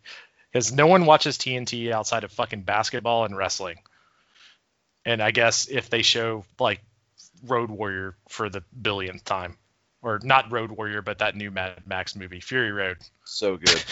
So good. I'm just saying, if he liked the fucking symbol so goddamn much, and he liked doing this whole very, very Sting-esque gimmick, why didn't he just use it as face paint maybe like one time on a pay-per-view to see if he really wanted it on his fucking head, neck area? I don't know. I'm used to it, but at the same time, I'm like, why the fuck did he get a neck tattoo? He has no other tattoos. I just don't know. I don't know why the best baby face in the business has relinquished himself to cutting promos about a game show with fucking Snoop Dogg on TNT, who already has a game show on TBS, instead of like coming out and defending his brother in the wrestling show. Because I can guarantee you, most of the fans that are watching this are not going to tune in to see Cody Rhodes talk about people singing. Hey man, why does Snoop Dogg use an umbrella? I mean, like, look, it's America's Got Talent without. I don't know. It's. I don't know what they're going for with this, but this was fucking stupid. and kind of a wait. You could have just done this after the show, maybe had Cody cut a good promo, and then right after the show did this instead of going right into the Bourne Identity or whatever they showed. Whatever JR put over. I'm pretty sure it was a Bourne movie. You know what I love is that JR cares more about picture-in-picture than anything that happens on AEW. He puts more love in letting you know that you can watch picture-in-picture than anything else he's talking about. Unless he's saying weird comments about AJ having a fucking wardrobe malfunction.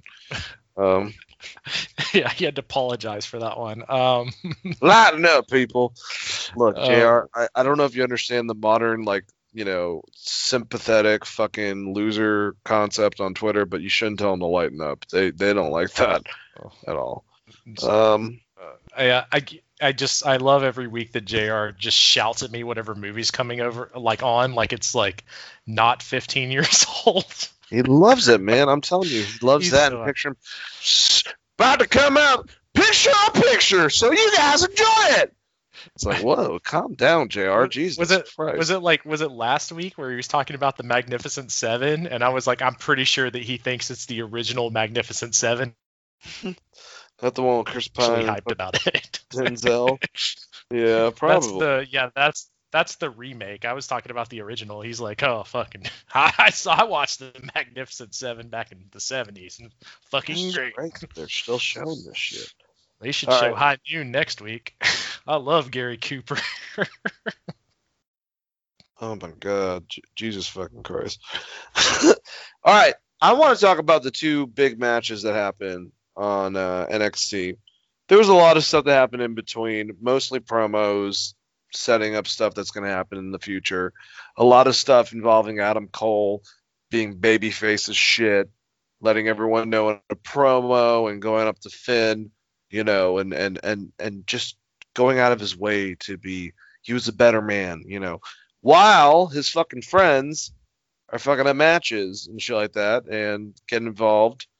I did like the match between, who was it? It was Kyle O'Reilly and the big guy. Who's the big guy? Thick boy. What's his name? Chris, help me out a little bit. Oh my God, you just made me space. He was in the ladder match. Yeah. Bronson Reed. All right, so let's talk about the middle stuff real quick, and then we'll go into the big two matches for NXT. So not Bronson. So yeah, no, was you're it right. not- You're right.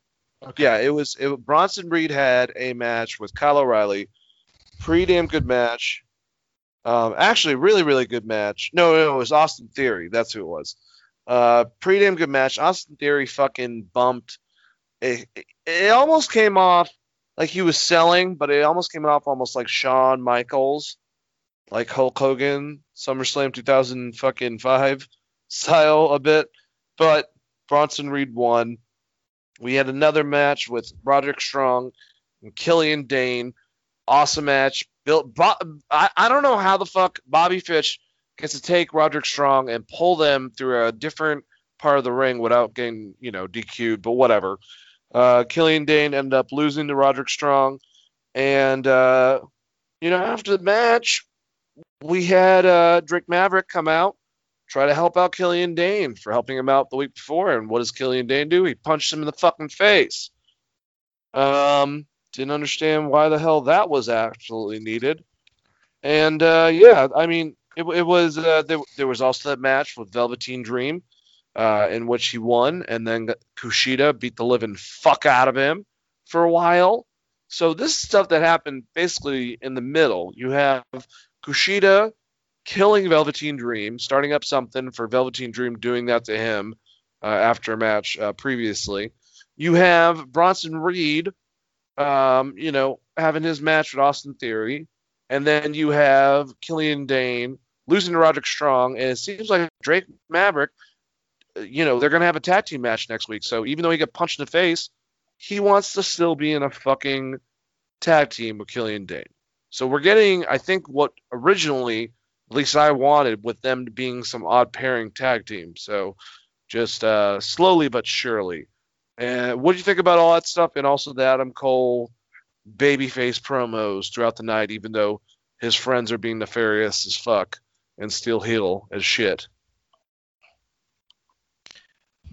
I like the Adam Cole babyface promo and be like trying to be the better man in this situation, because either way you go with it, whether he has all of Undisputed Era attack Finn Balor, or you have Finn Balor attack him, or not Finn Balor, but you have the Undisputed Era attack him and he gets boosted from Undisputed Era, I think that's some good storytelling, whichever way they decide to go. Killian Dane continuously fucking up Drake Maverick and then being in a tag team together just makes Drake Maverick look like a fucking geek. So we're just back to how they felt about Drake Maverick when they fired him and he got himself over by cutting a very heartfelt promo. So I'm kind of like, fuck NXT for that. I like the idea of them being a mismatch. I was about to say, do you have any interest in them being a tag team? I mean, I kind of do, I guess. I mean, if not, if he's just going to whip Drake Maverick's ass week after week, because it just makes Drake Maverick look like an idiot, and they're never going to give Drake Maverick a meaningful win against Killian Dane because of the size difference. So, no, not really. I mean, I guess if you just don't like Drake Maverick, it would be good for you to watch. There was the Roderick Strong. No, was it Kyle O'Reilly or Roderick Strong? It was Roderick Strong. Roderick Strong and Kyle O'Reilly continue to be the most underrated athletes in the entire company. No shit. They're fucking great. Every match they're in is fucking great, and I usually watch them twice because there's always something to point out and be like, look how fucking good these guys are. It's ridiculous. Do you think that Austin Theory oversold, or I should say oversold, with Bronson Reed? It was good, but it got a little bit fucking over dramatic towards the end. Like he was throwing himself outside the ring and shit. I don't know if he did it on purpose. I don't want to go like he was Shawn Michaelsing against Hulk Hogan. I don't think he was doing it on purpose. Maybe he got too Dolph Ziggler in his mind a little bit. That's what I'm going to go with. He seems like he's kind of being punished for his crimes that boosted him off the main roster at this point. Yeah. All right. So one thing else that happened, Shotzi Blackheart Robert Stone found Shotzi Blackheart's tank. He was gonna destroy it or do something to it, and Shotzi caught him. Aaliyah attacked her from behind. They went through some walls that, one of those things that they put when they're doing interviews or like, a photo shoot or whatever. And basically Aaliyah smacked right into Io Shirai. So Io got pissed, chased her into the ring. Shotzi kind of went one way. Io was the other way. They both beat the crap out of her. And at the end, Shotzi went to go grab the title and go give that back to Io Shirai. And when Io went to grab it, she pulled it away. And Io literally said, like, do you want me to kick your ass or something to that extent, English, to Shotzi Blackheart. So it looks like we're going to get that match in the future. And I have to say, even if it's just an NXT, television match, I'm very excited about that.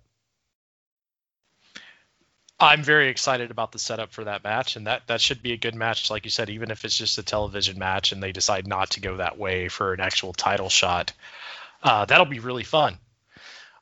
I wish that she booby-trapped the Tank. I feel like for that character, would have been hilarious. Like if it just, not even a big explosion, but if firecrackers or something started going off, and Robert Stone is so great, he'd be able to freak out about it. That would have been hilarious. Like mini explosions from the mini tank when he tried to mess with it. See, put me on your creative, WWE. I got all the good ideas up here. All right, so since it was just dumb bullshit where people are throwing salads and pasta and shit, Tegan Nox over at the Garganos. I mean, I don't really have much to say about it. I thought it was stupid. Just give me the fucking Candice LeRae Tegan Nox match. I don't know. I guess they had a food fight with water and salad. Wasn't there supposed to be wine here? Wasn't it a wine sit down? There was no wine. There was no wine. I was hoping they would both be sloshed, like they have like a very civil meal and talk about their differences throughout the night, and then they're both sloshed, and they're like, "I guess we're fighting now." That would have been good. But no, yeah, you're right. They just threw salad and water, and it makes me think that Triple H and Vince just watched Animal House one time where he yells "food fight," and they think that is like the greatest shit of all time because of how often they do food fights on these products. It's good shit. Well, Dad, I think it's kind of funny, but after a while, it kind of gets, it's over with. Shut up! It's good shit when Belushi does it in Animal House. I don't know if I need it on my wrestling show. By the way, anyone that was wondering, if you've seen Animal House, the scene with Jim Belushi when he chugs the fifth of whiskey, Jack Daniels bottle, he actually did that because they were going to use a hose at first. And Jim just goes, "No, I could do that." And they were like, "No, you can't fucking humanly do that. That's terrible." And he convinced them, and he did it in one shot. He chugged a whole entire fifth of fucking Jack Daniels in about 5 seconds. God bless Jim Belushi. Jim Belushi, rest in peace. What a drinker. Yep, definitely rest in peace. Gone too soon, maybe for obvious reasons that we just spoke of, but all jokes aside.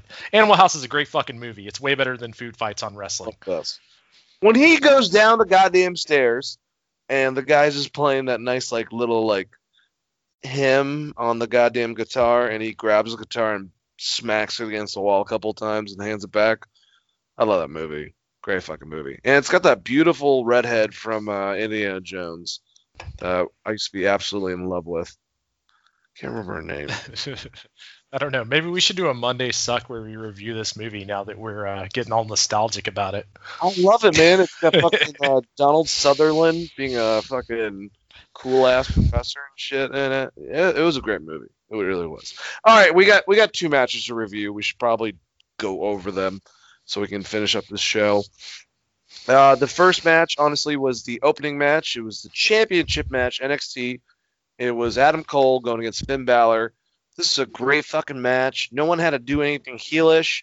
The fact that, there's only been 2 people, I think they said in the past, that have been able to get out the coup de grace from Finn Balor was pretty awesome. I think it was Samoa Joe and one other person. Maybe Kevin Owens when he won the title, they kicked out of it.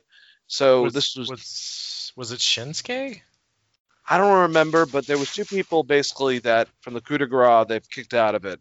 So it's been protected that much as a move, at least from what they say. Adam Cole was able to kick out of it. But also what happens, the last shot, Adam Cole went for it, and fucking Finn kicked out of that. So they had to up their game. Obviously Finn still has the 1916. You have Adam Cole that still has the Panama Sunrise. And just the ending of it, man, I thought the match was fucking awesome. Both these guys are so goddamn good. And we had Finn win the damn championship. I just was not expecting this, honestly. And I'm so happy that Finn Balor, along with Samoa Joe and Shinsuke Nakamura, is a 2-time NXT champion. He's already got, it's not the most time with the title. He has some type of record, but now he also shares that with Samoa Joe and Shinsuke as being a 2-time champion. And obviously, this was not supposed to happen like this. He was going to go against Walter. I'm pretty sure move back to the UK and probably take that title from Walter and kind of try to bring up the UK NXT brand. The pandemic happened, and now fucking Finn Balor's champion. Unless he takes over fucking Undisputed Era, he looks like he's a babyface. And if he does that, obviously he'll be back as a heel. But Adam Cole, obviously, throughout the night, like I said, with the promo, he was the better man. I will come and fight him again. He was so babyface-esque, it's ridiculous. But I'm really happy, regardless, to have Finn Balor as a champion in NXT. I wish he would bring back out the Demon once in a while. I know he has issues with that because of Vince basically making it a spectacle concept. So he doesn't really deem it something that he can fucking do once in a while. kind of sucks. But regardless, I love Finn Balor. He's a great wrestler. What do you think, Chris? I thought this was an absolutely phenomenal fucking match. Probably the best match off both shows. Do you feel that way?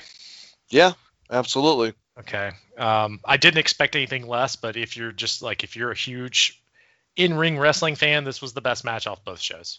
So check this one out specifically, even if you're just going to listen to the recaps and not watch. Go back and watch this match. It was worth watching. I think it was a little telling that Adam Cole didn't get any help. Right? None. So it kind of seems like they might be going in that direction where he's going to get ousted, which I think is smart. Maybe not necessarily for the Undisputed Era, unless they're going to book them as tag teams from now on, or like a Michael Hayes, Freebirds type tag team, or have Finn Balor take over if they want to go that route.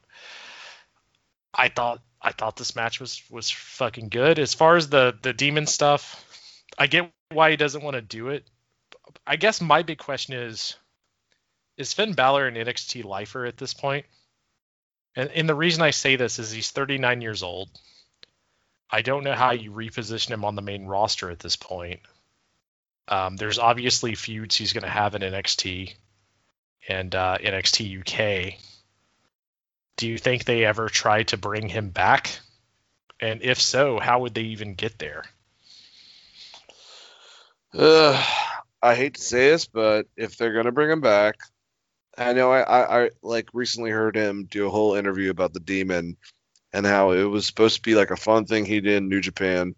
He liked the fact that it had its own entity, when he came to NXT, like it was something like War Paint that he only did for like the pay-per-views. But when Vince got that, it was like I said, I mean, he didn't say this exactly. It was his Ultimate Warrior for certain pay-per-views. So this guy who can't be beaten if he has face paint on for certain events. And because of that, it's like he doesn't want to fucking drag it out again. Because, I mean, obviously it takes fucking forever probably to put that on. But, I mean, at one point when he was thinking about it, he kind of wanted to just do it every night. But he doesn't want that to define him because, honestly, when it comes down to it, I love Finn Balor. But the Demon makes him kind of cool. So if you take it back and put him on SmackDown, you probably have to be the Demon like full time, honestly, to be on a similar level as some of the other wrestlers, because in NXT he gets the Prince over, but other places it's like smile if you're a fucking normal human, or be the Demon, and if not, then you're just not as cool, I guess, unfortunately. I actually wonder what Finn's contract looks like and if he would ever go back to Japan. If he goes anywhere, he's going back to Japan, I think. I don't see him going to AEW. I feel like we never really got the Prince Devitt Okada match we deserve. And maybe that's something he would want. I would love for him to go to Japan and become the IWGP heavyweight champion. If he has to put on more muscle or whatever for the standards. But he's been one of the most prominent junior. He's never won the big title. Yeah, I mean, I just think about the matchups there he would have. And there's nothing against what he's doing in NXT. Him and Kota Ibushi could have a fucking program for 2 years, and I would be intrigued. Yeah, and I mean, like I said, it's nothing against what I don't know how you get him back to the main roster is the biggest problem, unless you do something where he has a faction or something at this point. Faction or Demon, man, or bust, unfortunately for him. Yeah, and then that just really sucks because I mean, him versus Brock Lesnar was one of my favorite matches last year. Yep. Just what he was able to do with someone like Brock Lesnar in the ring, and how fucking good the guy is. I mean, the Adam Cole match I think speaks for itself. As an in-ring performer, I mean, like I said, it's hard to get any type of recognition if Jim Cornette does not already know you or praise you. But he says Finn Balor could have been like he considers him almost like the modern Dynamite Kid. And he said he would have had great matches with both Dynamite Kid and also Tiger Mask back in the day. And he has that fucking aggressive style. He mixes UK with New Japan and American wrestling, and he's a great high flyer too. Great wrestler. Yeah, agreed. But I think that wraps up NXT, unless I'm. Well, the last thing was the awesome cage match that we can comment yeah. and then trail out afterwards. But we had a steel cage match with Mercedes Martinez and Rhea Ripley. Dude, this match was fucking aggressive. Both ladies beat the shit out of each other. I'm kind of hoping this is the end of the feud because I like to see Rhea go against Io to get that title back or whatever, since that's been suggested. And I think Mercedes is awesome, but like let her start at a lower, let her build some people over to get to that level again. But Rhea Ripley is fucking awesome. This is one of her mentors. They had a fucking match. They beat the living shit out of each other. She tried to go for a fisherman, I should say Martinez did, and Ripley got out and did the riptide through the table for the win. It was, if you're going to watch NXT and you don't have a lot of time and you kind of breeze, kind of like what Chris was telling you, watch the first match and the last match. Watch Adam Cole versus Finn Balor, and then watch this match. I love the Bronson Reed Austin Theory match, but that's up to you. But the first match and the last match really build NXT this week, and they were both great matches and a great cage match because ladies weren't trying to fucking escape. They were beating the shit out of each other. There were tables, and it was a fun schmoz match. So what did you think about it, Chris? I mean, I have to agree with you 100% on this. I mean, I thought to me, it was the second best match of the night. And there was some heavy competition with Adam Cole and Finn Balor, I think, right off the bat. But this was a really, really good match. The table spot at the end was fucking incredible. I thought it was very well done.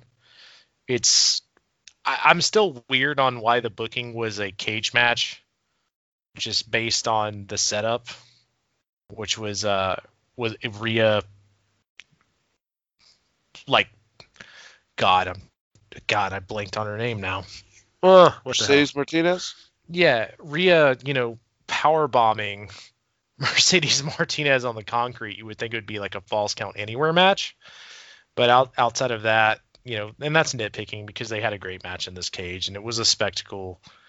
I thought the NXT show, to me personally, was better than the AEW show. I don't know that it continued storylines the same way, or made me necessarily want to watch the next NXT event. But as far as like wrestling goes, I thought it was a better in-ring show. I can agree. One thing that we kind of skipped over a little bit with AEW, two more things and we can get out of here.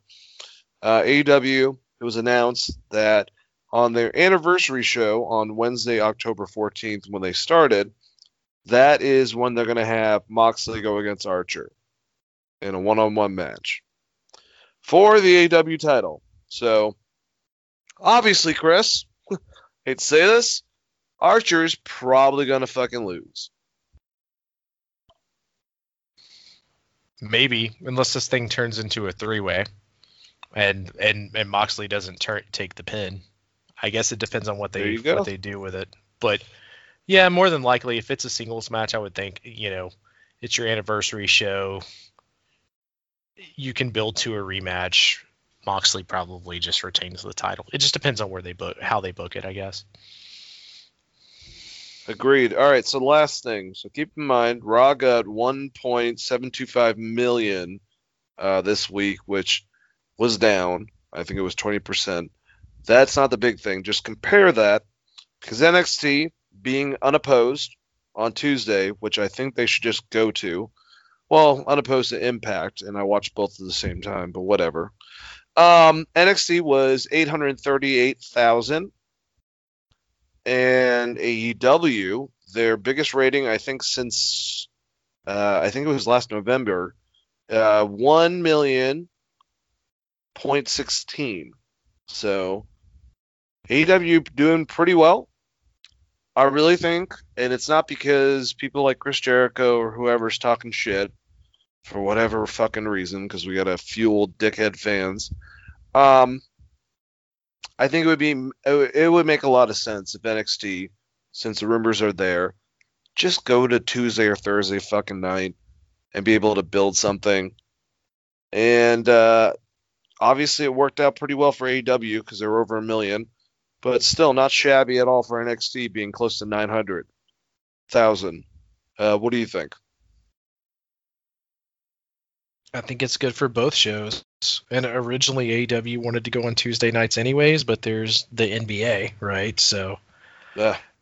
It's kind of a weird thing where it's no one asked for this war. It just kind of happened and you split your fans. And I think the DVR numbers, if we ever got like a true count on what the DVR numbers look like, I think it's going to be a lot closer than people think. I think the fans of NXT, there's a lot of crossover as we've seen. I mean, NXT popping up in the ratings like that, pretty impressive. Obviously, Raw and SmackDown are still your two top dogs, but we're no longer that far apart like we used to be.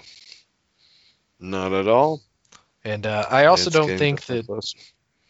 I've never liked the idea of SmackDown on Friday nights because I always feel like people have better shit to do on Friday nights for the most part. I don't know that that's helping their rating, but I doubt they'll ever move that slot because it's Fox. I was more surprised about the SmackDown number knowing that Roman turned heel than the rest of these numbers. SmackDown was actually a pretty good show. They need to keep up the momentum, if you ask me. But yeah, I agree with you. And crazy. Our next show will deal with SmackDown, Raw, and everything related to WWE when it comes to that. But I think, unless you have any last comments, Chris, it's time to wrap up the show. I'll save it for Monday and Monday night when we go over Monday Night Raw and Friday Night SmackDown this weekend. I have some things to say for sure. Well, there you go. There's a little preview for you guys. So thank you so much for listening to us and listening to another episode of Wrestling Geeks Alliance. New listeners, we usually have shows out twice a week, usually having the recordings out on Fridays and Sundays. One of our show goes over AEW, NXT, or anything related to those two. And then our second show, our quote-unquote angry show, at least my angry show, most of the time, I've liked SmackDown recently. It is Monday Night Raw and SmackDown and any of the pay-per-views that go along with that or news. So definitely check that out. Also, go to Geek Vibes Nation. That's geekvibesnation.com, and you'll find news articles and also links to all of our social media platforms. Go to Twitter, Instagram, Facebook, Geek Vibes Nation. Join any of those groups. Join the conversation. Join Geek Vibes Nation. Also, like I said at the beginning of the show, if you look at Wrestling Geeks Alliance, search it on Google. You can find it also on Geek Vibes Nation, but search it on Google. You can find our links on Stitcher, on Spotify, on iTunes, any of the major audio platforms, YouTube. You can find Wrestling Geeks Alliance. We release shows, like I said, usually on Thursdays and Sundays. And just listen to us every week. We go over all the major shows and provide entertainment value, I think, for our audience. Would you agree with that, Chris? Do we have entertainment value? Say goodbye to all. I hope so. Yeah, I hope so. I hope we do. And goodbye, all the people, all you beautiful people out there. If you want to talk to me on Twitter, you can hit me at Chris R. Patton. If if my match of the night somehow offended you, please let me know. Let's talk about it. Tell me why you liked the FTR match better or the Jon Moxley match better. I would love to talk about that. And in general, if you like hockey, we have the NHL Stanley Cups starting to wind down here. You can check out Skates to Throats. We're out there. Same Spotify, anywhere, Stitcher, iTunes, wherever you want to find it, it'll be there. So if you like hockey, check that out. And yeah, man, Dane, as always, thanks for having me. I think this was a really fun show, and I hope the listeners out there enjoyed it. I hope all of you beautiful people enjoyed it. And I agree. I thought this was a great show. So definitely tune in next time, you guys. Peace out. And let the Geek Vibes be with you. See, I don't want you. No, I don't need you. No reason